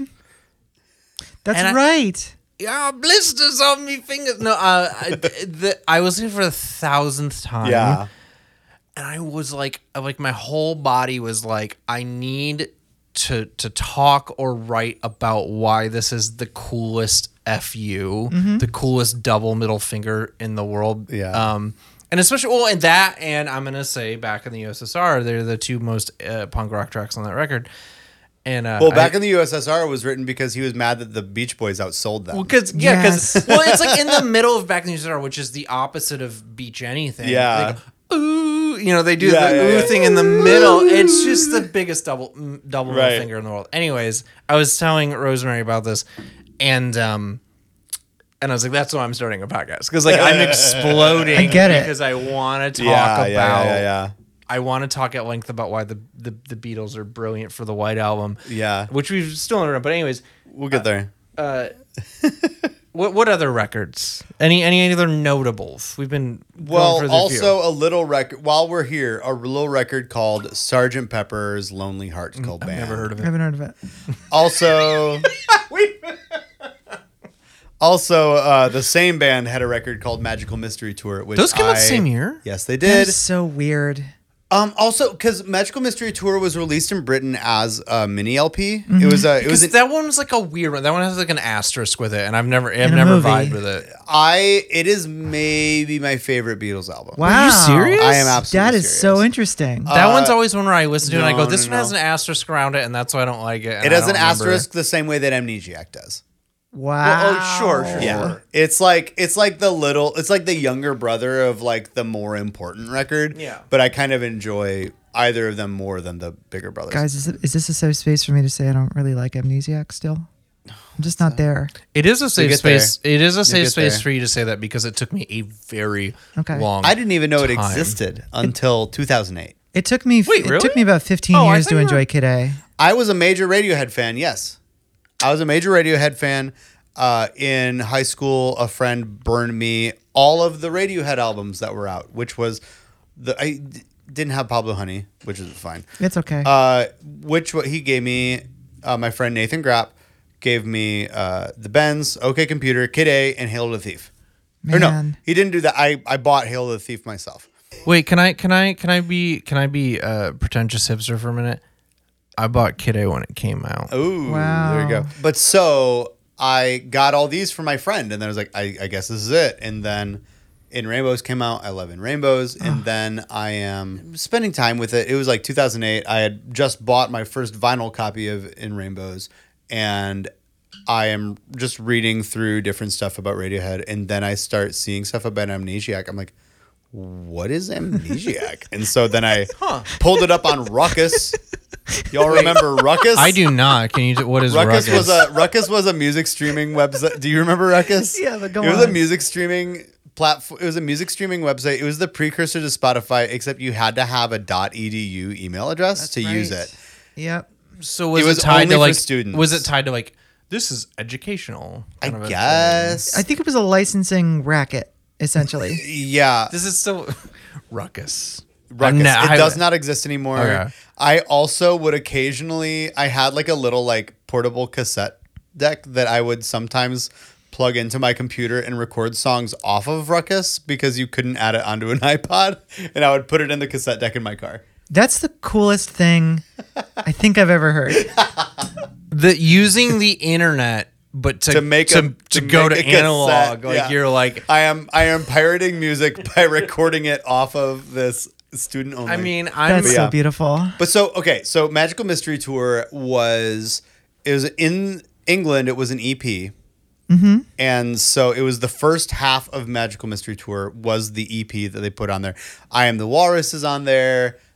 Blue Jay Way by George Harrison, which is one of my favorite Beatles tracks. Full on the Hill, flying. Fool on the Hill is on there. And then the second side was just a bunch of it was the 1967 singles that they had released. Oh, wow. Because the Yeah. Beatles did that thing where their singles were never on the LPs. Mm-hmm.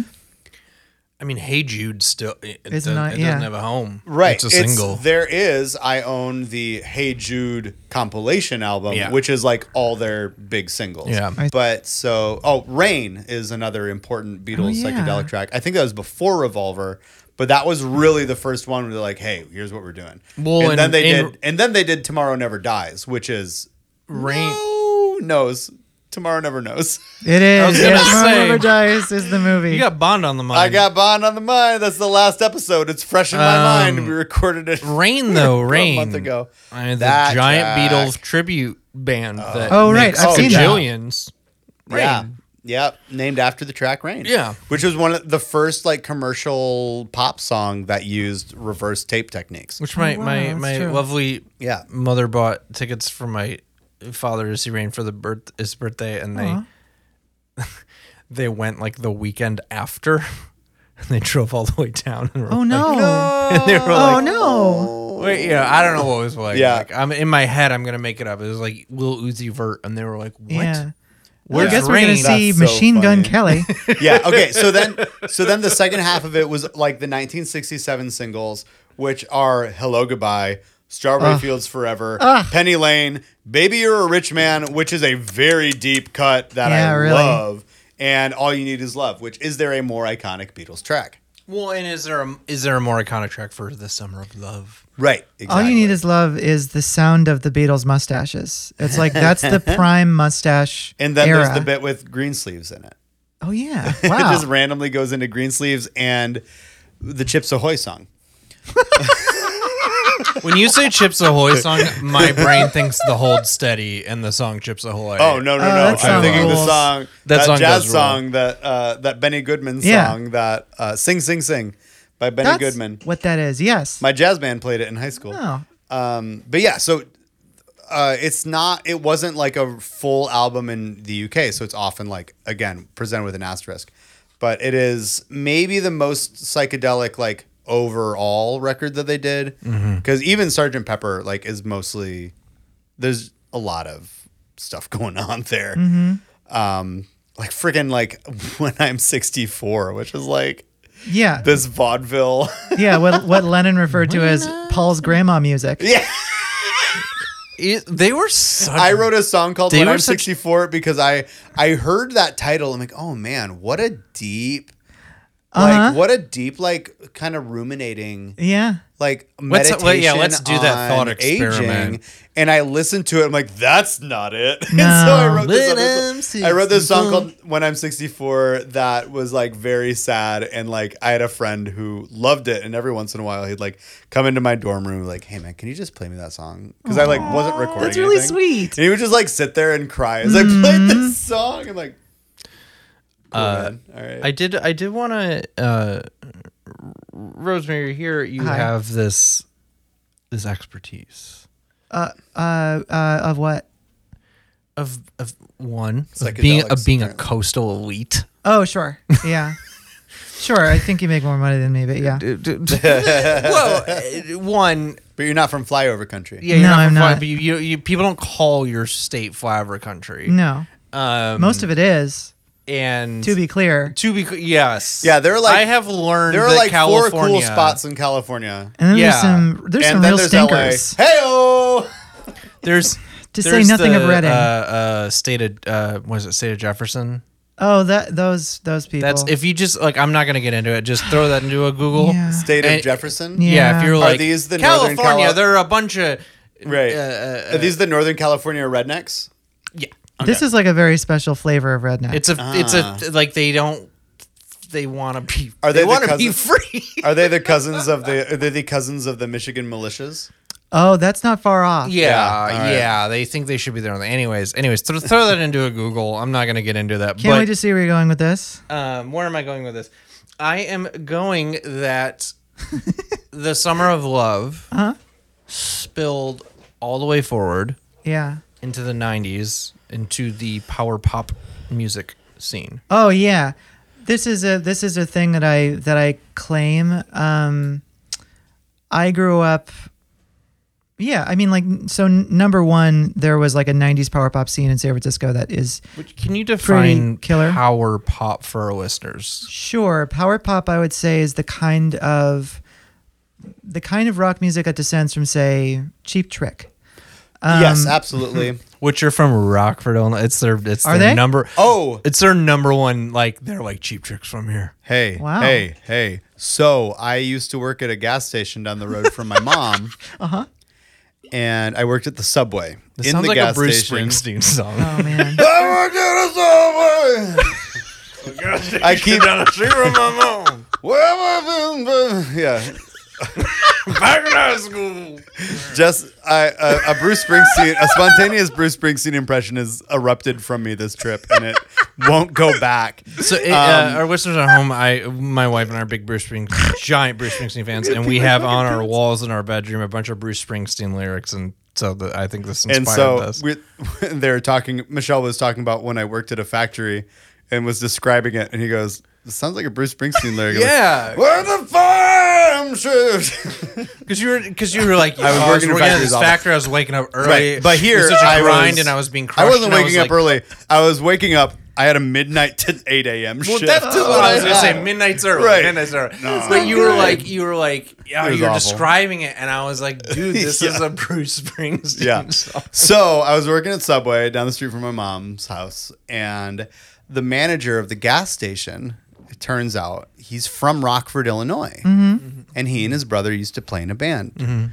and so he quit, joined the military, and then his brother quit, and they brought in a couple guys to replace them, of course, as you do. So like your guitarist leaves, you replace your guitarist. Your singer leaves, you replace the singer. And then they're talking like, you know what? I think our band name is kind of lame. What if we change it? Like, what should we change it to? Like, what about Cheap Trick? Wow. So sorry. The Wow. manager. So the manager was in the of band the that gas station was in a band that became Cheap Trick. Oh my god. And Wow. so we would just have like the radio station playing. But so anytime we're listening to like the classic rock station or whatever, you know, he's just going around working, whatever. And then Cheap Trick would come on and he's just, That's got to be salt in the wound, man. That's rough. he would just stare glassy eyed out the window. Oh, just wistful. Yeah. But yeah, so I had to- power pop. Yes. I had to wait. Quick aside. Yeah. Your story reminds me of a story that was circulating years ago of the woman who was almost part of a Destiny's Child. And she got some. Interviews years Food ago. poisoning. Fourth runner-up. Notably in Cosmo. Throw that into a Google. Anyways, Papa Pop. Goog. Papa So- Goog on The Woman Who Is Almost In. But just pop a quick goog. Papa Goog. Just pop a quick goog on it. Yeah, look up. It's in Urban Dictionary. Papa Look it up. Goog on Weighty almost Papa part of Goog. Destiny's It's a Child. real Anyways, phrase. It's a real phrase. It's a in real Urban phrase. Dictionary. We're saying Doesn't it. matter if I don't look at the username No. of the person who added it. The Gen Zers are saying Yeah. Power Pop. Right. SF. Power Power pop. Pop. Somehow Cheap connected Trick. to psychedelia. Weezer's Blue. Summers of Love. Yes. I feel like the 90s were a really good time for wonderful guitar driven, Absolutely. just like power pop. We have and discussed like this at beautiful. length Yeah. on one of our previous episodes. There were a bunch of great bands that came out of San Francisco in the 90s. I mentioned to y'all earlier Jellyfish, Oranger, the Grays. Part of what I think was really interesting about them was doing things that are psychedelia inspired, really Yeah. interesting arrangements, really like odd instrumentation. Some of this fed into what I now think of as like, so I mean, some of this was direct precursors to like Elephant Six bands. Oh yeah, yeah, Like yeah, the Apples in absolutely. Stereo, we're listening to listening absolutely. to Jellyfish's Spilt Milk. Yeah. The other piece of lineage that I think is interesting from here is that you know, you get a scene and they just share band members and Yeah, people go in. absolutely. Yeah. One of the people who was running through these bands, he was in the Grays, he was in Jellyfish, is this guy John Bryan, who you may know. The John Bryan. John Bryan, the producer. So he was a Okay. session musician at the time. He recorded with the Grays. He recorded with Jellyfish, and he became part of Jellyfish for their record Spilt Milk. After that, after recording this incredible psychedelic power pop album, is when he started doing work on Fiona Apple's Wow. records, which are incredible. And if you listen to Spilt Milk and When the Pawn back to back, you can hear some influence of like, oh, you clearly learned to do a lot of stuff in the studio. Yeah. Working on Spilt Milk that you then did in Tidal Yeah. and When the Pawn. Yeah. And then you took it to Kanye. So I think that there's a clear lineage there. Yeah. It's like, this is a weird theory of mine that like this is a direct lineage. You're saying without the Grateful Dead, we wouldn't have had Kanye West. I agree. Yeah, I think that's true. Yeah. I do this have a kind weird. of crazy, but I live for this kind of stuff. Yeah. Where you're Yeah. like, yo, but the guy who here, but he did this. Yes. Yeah. Yes. And you keep going, and then you're just like, Yeah. yo. Yeah. I just remembered a point I was going to bring up, and that is that in addition to all of the social changes that are happening, all of the renewed interest in mysticism and all the renewed interest in, I mean, I guess not renewed, the interest in psychedelics and other like mind altering, mind expanding, all these other things. One of the other things that was happening in technology was just that recording technology was booming. And Yes. so in the late 60s, you had the first Moog synthesizers. Right. You had the first proper reverb units. Well, you had the Buchla out here. Like West Coast Synthesis was an entirely Yeah. different What scene. is a say that again? Buchla? Buchla. It's What is this? another synthesizer company.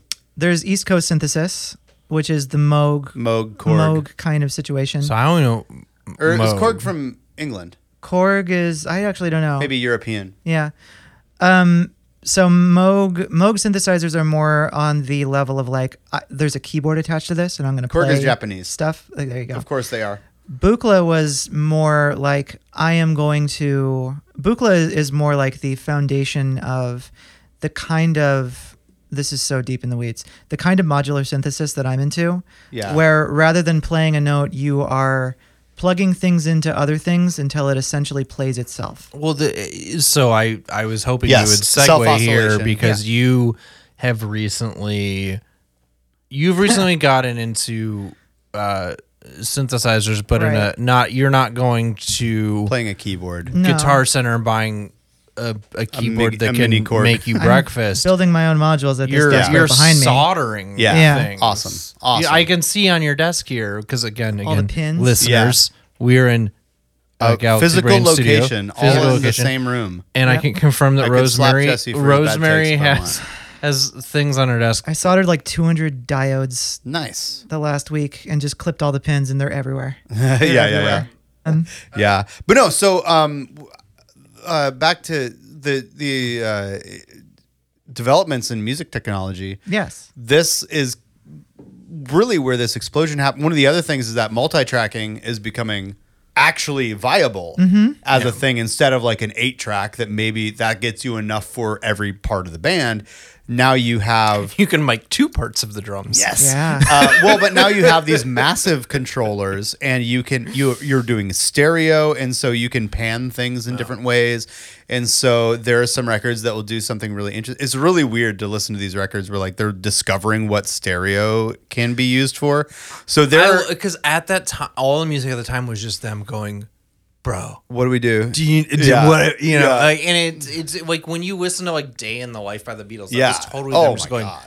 bro. What if we did this? What if we, after this song ends, what This if we just- play this thing in reverse and never could see any other way? And it's like, okay, like, sure, let's do that, John. Yeah, but no. So like, and they're doing weird. I was listening to a song that's going to be on my pick later, where like the vocals are hard panned right, but then there's a reverb. It's just the reverb of the voices panned hard Cool. left, and it's like this is the oddest sound I've ever heard. A whole lot of psychedelic records hard panned the drums Yeah. to one side, which is a nice effect. hate that. I Because kinda- I feel it makes me when I'm walking Yeah, with headphones yes, on. yes. It makes me feel like I'm going to fall over. You start listing.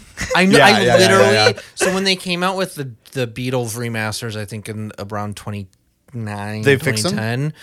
And they Oh, they yeah. completely did so they did Yeah. the mono box set and then the stereo box set. But the Yeah. stereo box set was the stereo records, but then they did the original mono records. They did stereo. Yeah. But by, again, I don't have enough air quotes in the world. By stereo, I mean they did bass and drums one side, vocals and guitar for the other side. And so I was Which is listening, that's what the original ones were. Yeah. And so I was listening to Yeah. to these ones that were originally mono mixed, Yeah. early Beatles stuff that was stereo, and it literally made me like walk to the right like a cartoon character. It makes me feel like I'm gonna fall over. Yeah. That's very funny. Yeah. I don't know if anybody else gets that, but I was yeah. like, oh, the right side of my head is heavy because the bass and drums Yes. are over. No, Wow, that makes dude. sense. Hearing Cool. plays a huge part in balance. But no, so there is probably the biggest psychedelic revival that happened, which people don't talk about it this way, was shoegaze. Oh, sure. In the late 80s. That was the first time we're like, all right, so like they had that fun time where they're like trying to figure out what can you make music do with all this weird effects.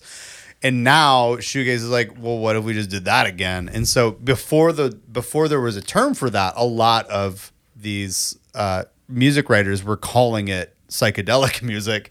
We were like, what else do you call? Yeah, like what did they? What do you call the Cocteau first Twins? the first My Bloody Valentine? Like what were they? I don't know. I'm asking. The very first My Bloody Valentine was just like a weird post-punk record, but that was before Kevin Shields was in charge of the band. Even in retrospect, like now you and I have had a podcast Yeah. on the Deftones and the Pumpkins, Yeah. both bands that on our shoegaze subreddit, people are like, are they shoegaze? right. And they are. But Heavily it's- influenced, yeah. Heavily influenced. They got But- bits of it in there. yeah, but but- it's just a thing. but where you're so like, even- we didn't have a term for it. Then. Right, exactly. Yeah, and it was you listen to especially like Ride's later stuff, like the second Ride record is basically just like a loud psych record. It's barely a shoegaze record at all. Like Lush is very psychedelic in those early records. And then it even carried on to like when shoegaze like sort of like was out of vogue, and then Britpop popped up. Like that Stone Roses is incredibly psychedelic influenced. Some of those Oasis records are Blur was incredibly psychedelic influenced. I'm which a big Blur fan. is just like this wild thing where it's just all this stuff is coming from, this thing that happened in the 60s, which was, again, very brief. It was basically there were a couple records in 66, 67, there were a million of them, 68, there were still some more, and then 69, everybody was making blues rock again. I was born in '85, and so you're going through the '90s. You're coming online, and you hear Beatles, Zeppelin, Jimi Hendrix, all these things. And it wasn't until I was a lot, maybe in my 20s, that I realized, oh, Jimi Hendrix was like around as long as like 98 degrees or Yes. something. Like Wow. he had like a white, It was hot incredibly moment in time and then brief. went away. Yeah. And realizing how impactful he, and again, we've even talked about Beatles, 64 to 70, and 70 is I don't- 63 was, I think, the first like debut. Then 64 was when they came to Ed You Sullivan. might be totally right, but it's Yeah. 76 years, and I 7 years. I'm not even comfortable saying 70 because they broke up early 70, and Abbey Road was basically like a posthumous Here we go. for the band, like a Yeah. posthumous band release, and It was you know, the swan song. and in you hear that, and then you go, you'll think about Wilco. Oh, Wilco put on a record in I think 94, and then you're like, Yeah. Wilco put out a new record this This week, ye- and you're yeah. like, oh my god, they've Or you- been around for like 30 Or years. you think about Radiohead, who Yes. Yeah. like Radiohead formed in 86. God. They are as old as I am. Yeah. And I mean, Johnny and Tom just did The Smile, so who knows what that's actually going to mean for the future of Radiohead itself. Probably actually not a lot. Probably not going to mean a whole lot there. They're just going to keep going. They just wanted to make a record together, and I think those are the only two guys who still live in Oxford. Are you stalking the band, dude? No. Do you keep track of their? No, I don't. I just that's my theory for why the two of them are the only ones who are in this band. I believe it. It's just like that, you're like, oh, we need to record, like, Yeah. and somebody throws up a doodle in the group chat. Well, no, because it was really, I was reading about it because I was like, I want to be in the Radiohead group. oh, yeah, oh my God. It's all memes. But like, it was really, so I was obsessed with trying to find the line, like, why is this not a Radiohead record? Yeah. And then like, I'm reading some of the stuff about it. And it's like Johnny Greenwood wanted to make music with Tom York during the pandemic. I'm like, they must have been close They were in the same together. town. Yeah. They must Yeah. have been close. Yeah. Right. So, but like, it was unheard of that back then that a band would be lasting. Like that the Rolling Stones are still together is incredible. You referenced Almost Famous, which is one of my absolute favorite films, but the character of Jimmy Fallon plays like a hot shot record, like Yeah. big record guy, and he comes in and he's talking Jimmy Fallon with a beard, and he comes in and he goes, "Hey, have he's like, hey, I'm trying to teach you how this stuff works here. Yeah. Okay, we're gonna get a private jet, we're gonna bop bop bop bop bop." Yeah. And he goes, if you think there's a line, and he goes, if you think Mick Jagger's still gonna be doing this when he's in the 60s, you got nothing coming. And he is. That joke Yeah. was from 99. Yeah. That joke about Mick Jagger's not going to be doing this. If you think Mick Jagger's still going to be doing this when he's an old man, He was already an from old man. 23 or not 23, what is that right? 23 years. 23 years ago. Yeah. Yeah. Mick Jagger played SNL last year. Yeah. Oh my God. Last year or the year before. Yeah. I think 2 years ago. My ankles hurt just thinking about that. And I do remember when he played SNL because he gyrated like crazy. Do you remember when know? when they played the Super Bowl halftime show and he wore those shocks? The Nike shocks. I don't. He wore Nike shocks when they played the Super Bowl halftime show, and I was like, "What are those? What are those? Exactly." But like that was this thing, and especially in that time there, because heavy psychedelic drug use does have some ill effects, and so much of it is because these guys are just dying is part of it. So like Led Zeppelin, who knows if Led Zeppelin would have kept going? Who knows if, I mean, the Who I guess is still making. I mean, they're still touring, whatever. Right. But like I don't know if have they written anything past Keith Moon? I think they Probably, have. yeah. But it's not the same. It's not the same at No. all. I mean, again, Keith Moon invented hard rock because he couldn't control himself. Yes. He is the figure on which Animal the Muppet is based. Absolutely. Like that is why the Who is so important. But part of is I mean, we've talked about this. Should they keep existing? It's just a short, brief moment in time. And we talk a lot about capturing lightning in a bottle. And like, man, 67 was lightning in a bottle. Yeah. I've had this conversation with again my buddy Evan, who's a super Simpsons fan. Yeah, super Simpsons fan. He ran a website in the '90s as a very young man called the called the Simpsonian Institute. Right. And you pre any streaming stuff, so it was flash clips that he could amass, and I get really annoyed at this. The Simpsons isn't good anymore because I've been hearing The Simpsons isn't good anymore since 2000. Right. And so I asked him. I said, "Come on, man! Like, yo, like, there's been good Simpsons episodes since the 2000s. There's this, there's that." And I'm trying to name stuff, and I'm like, isn't this just nostalgia glasses? And he made me his response is, I don't know, maybe this is obvious to everybody else, but it was new to me. He was like, sure, are there current Simpsons episodes that are good? Have there been good Simpsons episodes since? Yes. He's like, but you had this just white hot moment where you had a writer's room, featuring, and I'm sorry, the only name I know is Conan O'Brien. Yeah. But you had this writer's room that just from about season 3 through I don't know, season 7 or so, just wrote gold. Yeah. And so the new writers, maybe they're great, and maybe they're doing a great job, but it's just not going to be the same. Right, exactly. Yeah. And it also, like, to me, just impresses the longevity that a work of music can have. Because, again, we were talking about 1967. This was 75 years ago. Huh?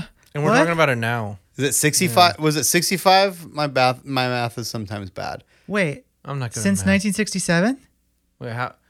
Years since 1967. If you're listening, 65. If you're listening, tweet at Nat how long 2020 has been doing 1967. 55. 55? 55 years since 1967, right?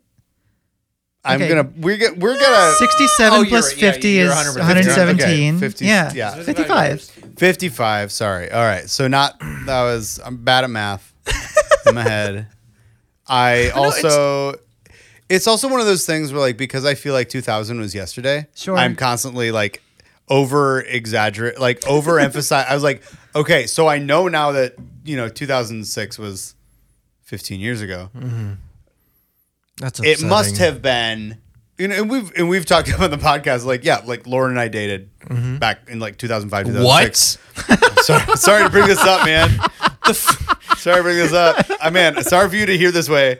Find you a girl who will break up with you, marry some other guy, and then you'll start a podcast with him. That's how it goes. Find you a girl like that. That's male friendship. We've also talked about, I started dating her, and she's like, "Hey, I'm really close with this guy Nat. He's my ex."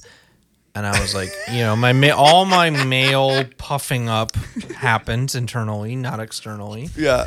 And I came and I visited His throat her. pouch expanded. My throat pouch expanded. And you were the freaking. Well, I stayed with you.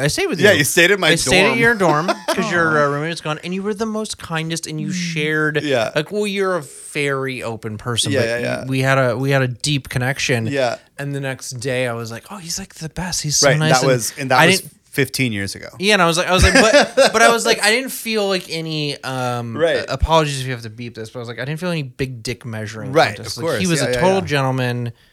He was super nice, and there's probably plenty of hot girls here you can chase after. And so I don't know. You apparently you had some hot friends that thought I was cute, and you never told me. So wow, man, holding out on me. Wait, no, I'm gonna put you on blast.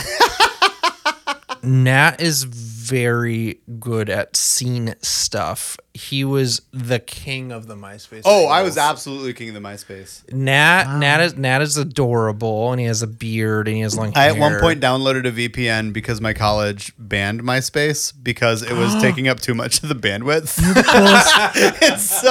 and so I like found a VPN to still access MySpace. So You're the coolest person I've ever met. Nat's adorable, and he's posting all these very cute twee 2006-ish 7-ish selfies on MySpace, and my dear friend who I won't name her, who is a former crush of mine, she's like, who's your girlfriend's friend?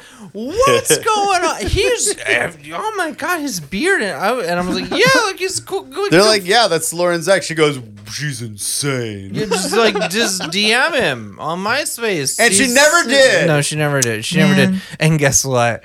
I'm married for 12 years. And you married for 12 years? I'm gonna dunk on her. She's still single, dog. Oh, what? This is why you gotta shoot your shot. You gotta shoot your shot. Anyways, Summer love you guys. 1967 was 103 years ago. Rosemary, this is why our podcasts are 10 hours long. Yeah. I'm no, having a so it's wonderful time. 55 years ago. Sergeant Pepper is preparing for retirement. You know, like, honestly, like if Sergeant Pepper was a person, we would be We would have honored him on Memorial Day. Well, if he was born at the release of the album. Okay. Yes. He was born I don't mean the Sergeant Pepper who was a grown man when that album came out. I'm I mean assuming the Sergeant Pepper. He's dead. that a record they're singing about a grown ass Sergeant Pepper. Well, Paul man. was dead, so True. Good point. Teach the controversy. Billy Shears, Billy Exactly. Campbell. Exactly. Yeah. But no, so it's 55. Like that's such a long time. Yeah. Like, you know, that's just bizarre. Anyone who's listening who's over 55, I'm sorry. I mean, time. It's not that time is. You're young. You're beautiful. You're beautiful. As I'm reaching my 30s, I'm just like Reaching your 30. You're over 30. I'm in 35.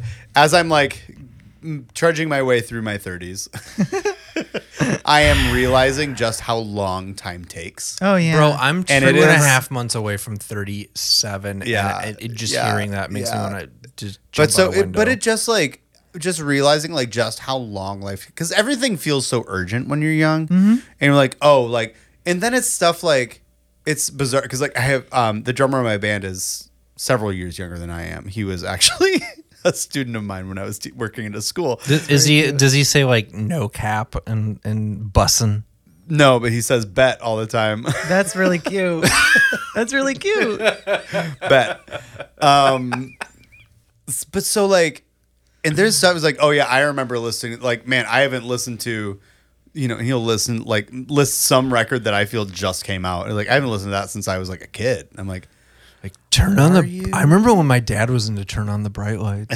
Shut up. right? Shut No, up. yeah, but it's stuff like that. I remember the first time that somebody was talking about, like a young kid was talking about dad rock, like a teenager was talking about dad rock. And Block Party. I'm like who? And it's Foo Fighters. Oh my I was God. like, oh, geez. All right. I still stand All for Foo right. Fighter. People try to talk trash. Yeah. About but no, they're whatever. Shut up. But no, but so it's Foo Fighters are great. just I've just realized like how long time takes, and it is something I am appreciating, but also seeing just the longevity of these 55-year-old records that are still incredible. And every once in a while, I'll get in a mood where I will just basically only listen to anything from 67, 68 for weeks. But it was this moment of time that is just But you're indelible. You talking about time makes. I mean, again, you are on the cusp of being a father, and you're going to be an amazing father. And I am not a father, and I am. I'm not a father. I've been around a lot of people who are fathers.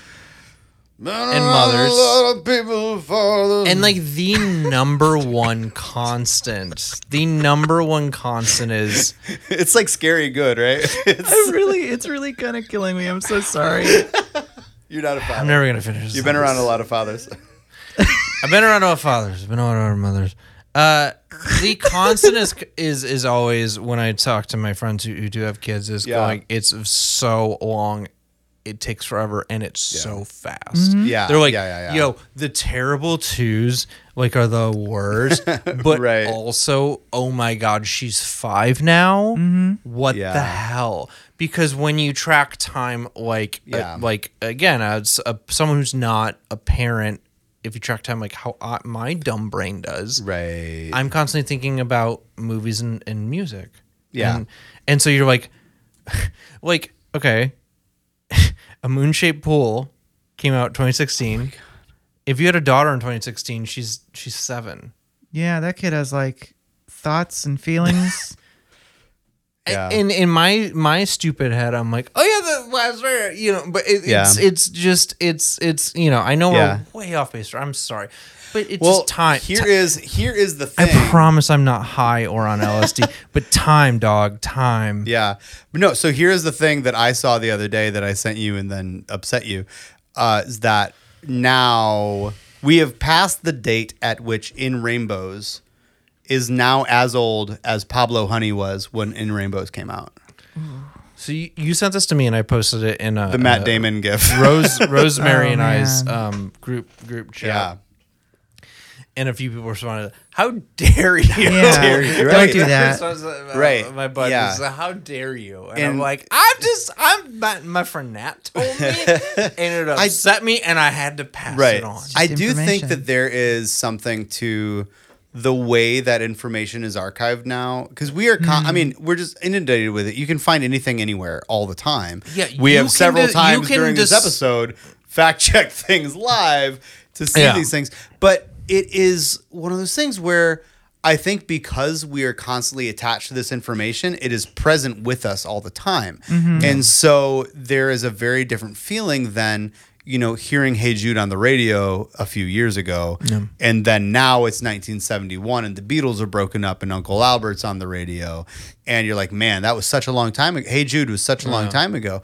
And now, you've got it on your Spotify playlist that you've been. I had the realization that my Spotify account is like 9 years old. I mean, Like, to That's a sound Spotify's been around a decade. like I'm about to say the most obvious thing, right? If you've even had a brain cell, you've had this kind of existential thought, but I'm going to say it anyways. Of like, I'm an elder millennial, and so I'm of the age where I had a blank tape in the tape deck, and it was 9 p.m. and 89X Top 9 at 9 in Detroit came on. Yep. And I'm waiting for that Limp Bizkit song that I love. The one from Mission Impossible 2. Probably. And I'm going to press play and record at the same time, and do that. And anybody who's listening, but that memory, right? I was on the edge. I was on the edge. That's a core memory. So the start of that kind of memory, though, is probably early 80s. Yeah. Right. And so now I remember being like 16. I remember being like, Led Zeppelin's important, I guess. Yeah. I should get into them. And you and we're all music nerds. And I went to the store and I bought the record with the man carrying some sticks on his back. And I That's a bold one. and I put it in my car and I heard Black Dog and I was just blown away. And I remember I went to lunch or dinner or something with my parents and I was like, You guys heard of this band Led Zeppelin? I was like almost mad. Like I remember this so vividly. I was almost mad at them. I was like, you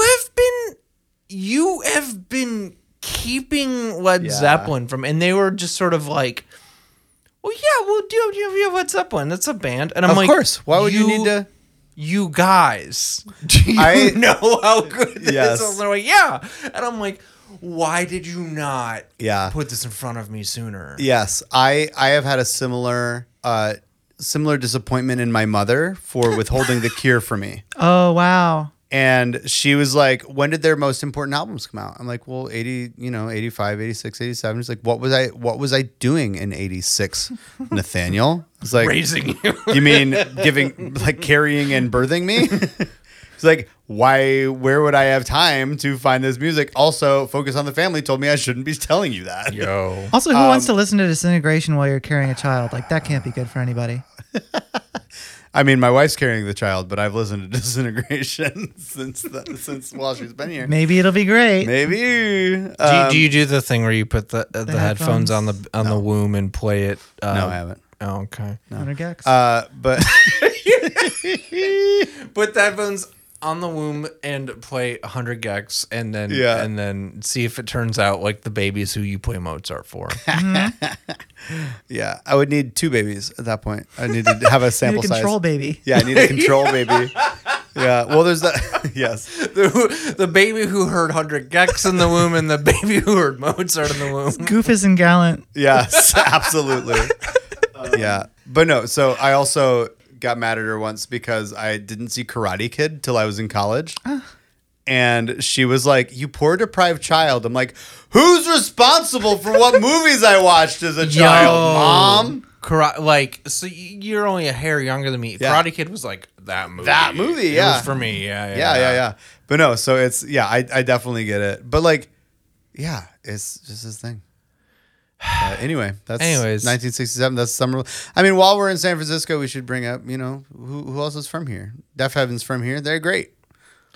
So Metallica's from here. When Nat and I were talking about this episode, Nat said, we were Summer of Love and blah blah blah," and I said, I don't know, because I'm pretty ignorant of that era, and again, I've expressed my ignorance in this podcast.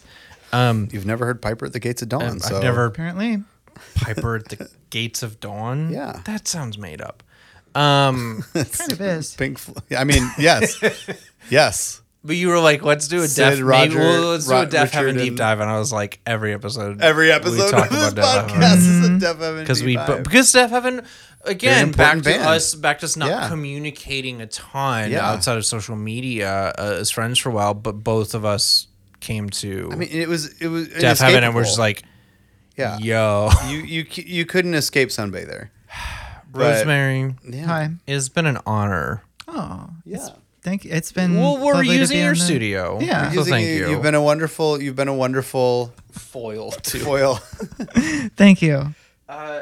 Lovely to be here. Something that we do on this show to wrap it up is we ask each other, "Hey, what's your pick for the week?" And that's just a record. Can I impose on you to suggest a record for our listeners to hear? Yeah, I have been listening. I shared this with you. I don't know how much you have listened to it, but I love it. This is like one of my favorite records of the past year. There is a band, I would say post-hardcore band called Downward. Their EP, they're sort of hummy, right? Yeah, they're kind of hummy. Yeah. Which you and I believe they're named after the album Downward is Heavenward. I believe so. No I keep hearing I should listen to them, and I have not. The EP, the Brass Tacks, is wonderful, and it's like Tax like death and taxes. Yes. I like that. That's it's a nice it's like double entendre. heavy and so beautiful. it's not the brass tacks like the it's TAX. Yeah. Okay. Heavy and beautiful, wonderful vocals. That's my whole deal. Odd, interesting electronic, freaky flourishes. Just really wonderful. And you said like the kind of, if you were in a music store, it'd be under hardcore. I would put it. I would describe it as maybe like a post-hardcore thing. Post-hardcore, Honey heavy is maybe shoegaze. closer. Yeah, post-hardcore, heavy shoegaze, space rock. I've listened to a little bit of Downward. Yeah, They're good. I like. Quite good. I keep meaning to listen to more of them. Well, Yeah. So moving on, Nat. Yes, we got. So what are you picking? My pick this week is the album Odyssey and Oracle by the Zombies, which I was going to bring up in my list of 1967 records until I realized it came out in 1968. But it was recorded in 1967. The Zombies, you know them from Time of the Season. Mm-hmm. That is their big hit. This record was recorded basically as like hey, like we're breaking up. Let's just record all the songs we have and call it a day. Time of the Season became a huge hit, absolutely massive hit, and promoters like they didn't know they broke up, and so people are claiming to be the Zombies, Right. and like calling venues like, oh yeah, we're the Zombies. Wait, We'll- for real? yes, Yeah. This is the thing that happened. I've not heard this. But- I mean, I'm aware of the Zombies, but I don't know the story. Because the internet's not around, the Zombies don't know this is happening. You can't just go on the subreddit for the Zombies. Right. and go, So the broken Zombies up. don't know this is happening. And so, but by the time that they get wind of it, everyone has already gotten wind. They're like, oh, listen, there are all these people impersonating the Zombies. And so no one believes that they're the Zombies. So they just like basically have this incredible record that they can't do anything with. They did record a follow-up in like 1998 in order to renew the copyright on the name The Zombies. This is not like a good one. The but Hellraiser people who keep making Hellraiser movies only to keep the copyright. yes, and why Sony keeps making Spider-Man character films. But no, so Odyssey and Oracle, it is very much in the spirit of Pet Sounds. I am also realizing right now we did not bring up Smile at all, which is an incredible piece of 1967, which we should just spend an episode talking about. Yeah, well, you and I were we talked about it. We pre-gamed in the car. About how there's basically 3 available versions of Smile. There's Smiley Smile. There's the Brian Wilson Smile from I think 05-ish. Yeah, and then in last week, the early 2010s. Yeah, it's 2011. Brian Wilson got to properly do the original recording. So I had known the reputation of the album, and then one day I walked into my record store, and there was a copy on vinyl sitting there. I was like, what? Why is this record that doesn't exist? My local record store. Smile, but the 2011. Oh, so the newer one. Okay. Well, I mean, air quotes, the newer one. Right. Yeah. The one that they went back to the tapes. But so I was like, how is this record that never came out for sale? I would like to buy one, please. But no. So, but the Zombies, Odyssey and Oracle absolutely feels very much in that like Baroque pop, psychedelic pop sort of deal. And it is... The whole record is great. The whole record is wonderful. It's one of the most beautiful records I've ever heard. Cool. My pick this week, as always, to counterbalance Nat's more interesting pick. I'm also wearing a Glassing t-shirt today, which you can't see. Which, I don't know if you've listened to this podcast, Nat talks about Holy Fawn and Glassing a lot. Because Holy Fawn talks about Glassing a lot. I have an obscure band, an obscure pick for you. Wilco, Cruel Country. Wilco. Interesting. Mm-hmm. This is the first time hearing of them. Wilco was when Yankee Hotel Foxtrot came out, it was this is the American and the kind of country, and people compared them to Radiohead because, again, anytime an album anytime a band makes an album that doesn't sound like the album right before it, they call it Kid A. Yeah. Like, is it a good comparison? I don't probably not, but people were freaking out about it, and so it was a big record for me, right? Yeah. And so I became a Wilco fan, and then A Ghost Is Born continued, and then I kind of went back in time and goes, oh, there is actually country music roots here, and Cruel Country, which is their new record, and I think it's considered a double LP. It's like an hour and 5 minutes, so in reality that's not that long, but I think on vinyl it's a double record. For a vinyl or for any record, that's 45 minutes is standard. So it's like 21 3-minute songs. Wikipedia said the last sentence of the first paragraph says it is a double album. Okay. Wikipedia confirms. Yes. It's a double album, and look, I mean, I've tried to hang with Wilco their entire career. Yeah. There's been moments where they've lost me a little bit. Nat and I were chatting the other night that the Whole Love, where the first track blows your mind, and then the rest of the record's just not that good. Oh yeah, God. I'm sorry. If you're listening and you want to defend that record, please reply in the comments, because we have a comment section. Yeah. Anyways, Cruel Country. Leave a note on our Patreon about Cruel Country is their newest record. It's a double record, and it's the most stripped down thing they've done since being there, which was their second record. And look, Jeff Tweedy, the lead singer, is not trying to do any magic tricks here. He's not the 30-something he was when he was doing Yankee Hotel Foxtrot and trying to do stuff, right? Like, he was not in the studio trying to do stuff, mess with stuff. He's like, I wrote 20-something folk songs. Yeah. And he lets the lyrics really hold it. You know, the man is playing G, C, and D and A minor and E, and he's not doing much else. And Nathaniel South is listening, thinking, that's all you need. It is all you need. I'm telling you, Nathaniel South, that's all you need. I need some more. That's all you need. Is all you need. I mean, this goes back to, we skipped over it, but me getting guitar pedals. Oh, yeah. I mean, my version to pedals has always been like Bob Dylan didn't need pedals. Which, am I stupid? Probably. But also, I'm like, yo, I want to be the next Bob You also Dylan. should have gotten an overdrive pedal at least a long time ago. So I'm glad we got you set up. The Chassis record has some distortion on it. Anyways, so I love Cruel Country.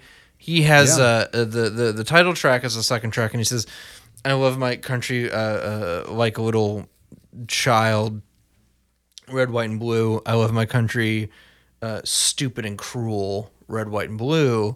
And it's not a very good rhyme. Think it was an accident that this was released on Memorial Day, probably Friday. not. Like it was released Friday, and so I've listened to a comical amount of time. I don't listen to like records on repeat much.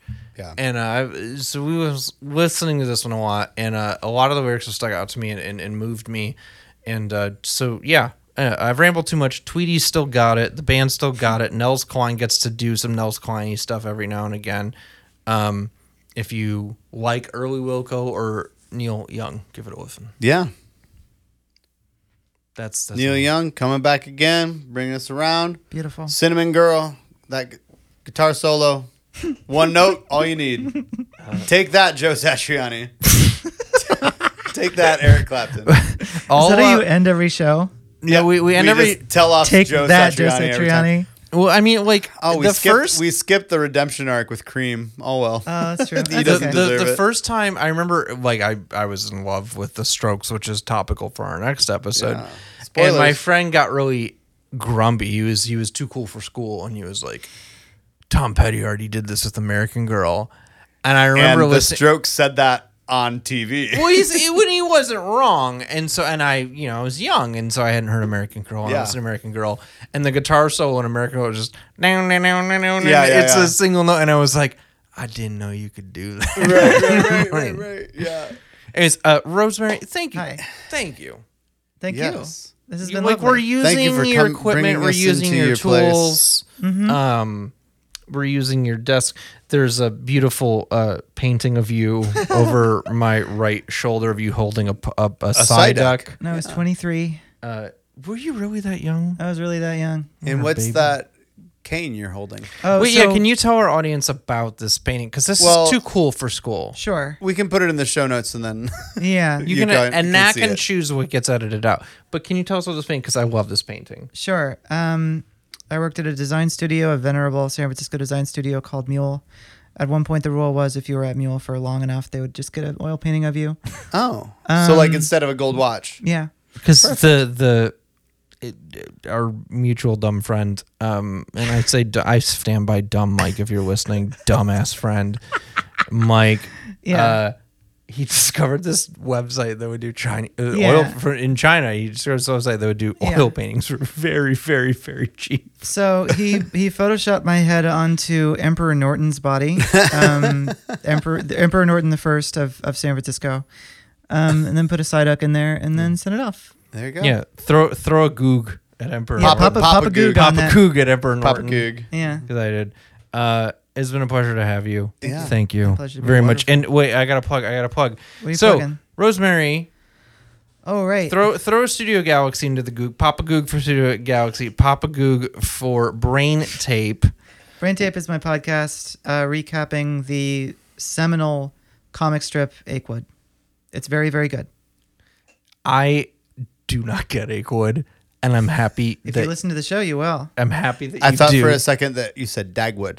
No, that's different. That comic is called Blondie. Yeah, that's true. Rosemary's posts Achewood stuff all the time, and It's the most important piece of literature from the 2000s. I stare at it like a dumb child, and I'm like, I'm sorry, I don't get It's it. okay. But I should start your show. So admittedly I don't listen to Brain Tape because I'm a bad friend, but also I don't read Achewood, and so Right. I listen to your other stuff. Yeah. Anyways, you have several, and then you have. Are you still doing? No, previous podcasts. I was on Thought and a Chaser, which a. Is it dead now? It's basically dead. We haven't recorded in So it more goes. than a We year. haven't recorded in a while, but I know it was dead. I don't think we're. Honestly, you didn't do a farewell podcast, so I just assumed you guys were just hanging out. actually have like 2 hours of tape in the chamber that one day we'll release. Would that we had some tape in the chamber. We did. We used to. We burned through it. Then I got COVID. You kept getting sick. And I was also on Let's Make Mistakes for a while Yeah. back in the day. That was a very popular design podcast. Anyways, Rosemary, you're wonderful. Thank you for Yes, letting thank us you for having us here. Uh, And thank you, dear listener, for listening. hey now. You want to do one more? It's the end of the podcast. All right. Let that theme music play. Love you all. I'm so sorry. Thank you for listening to Detuned Radio. This podcast is hosted and produced by Jesse Atkinson and Matt Fitzgerald, who apologize for their rambling, but they also won't adjust their behavior, so their apology should be taken with a grain of salt. If, for whatever reason, you want more, you can follow at Detuned Radio Pod on all socials and visit detunedradiopod.com. Someone, please, sponsor us.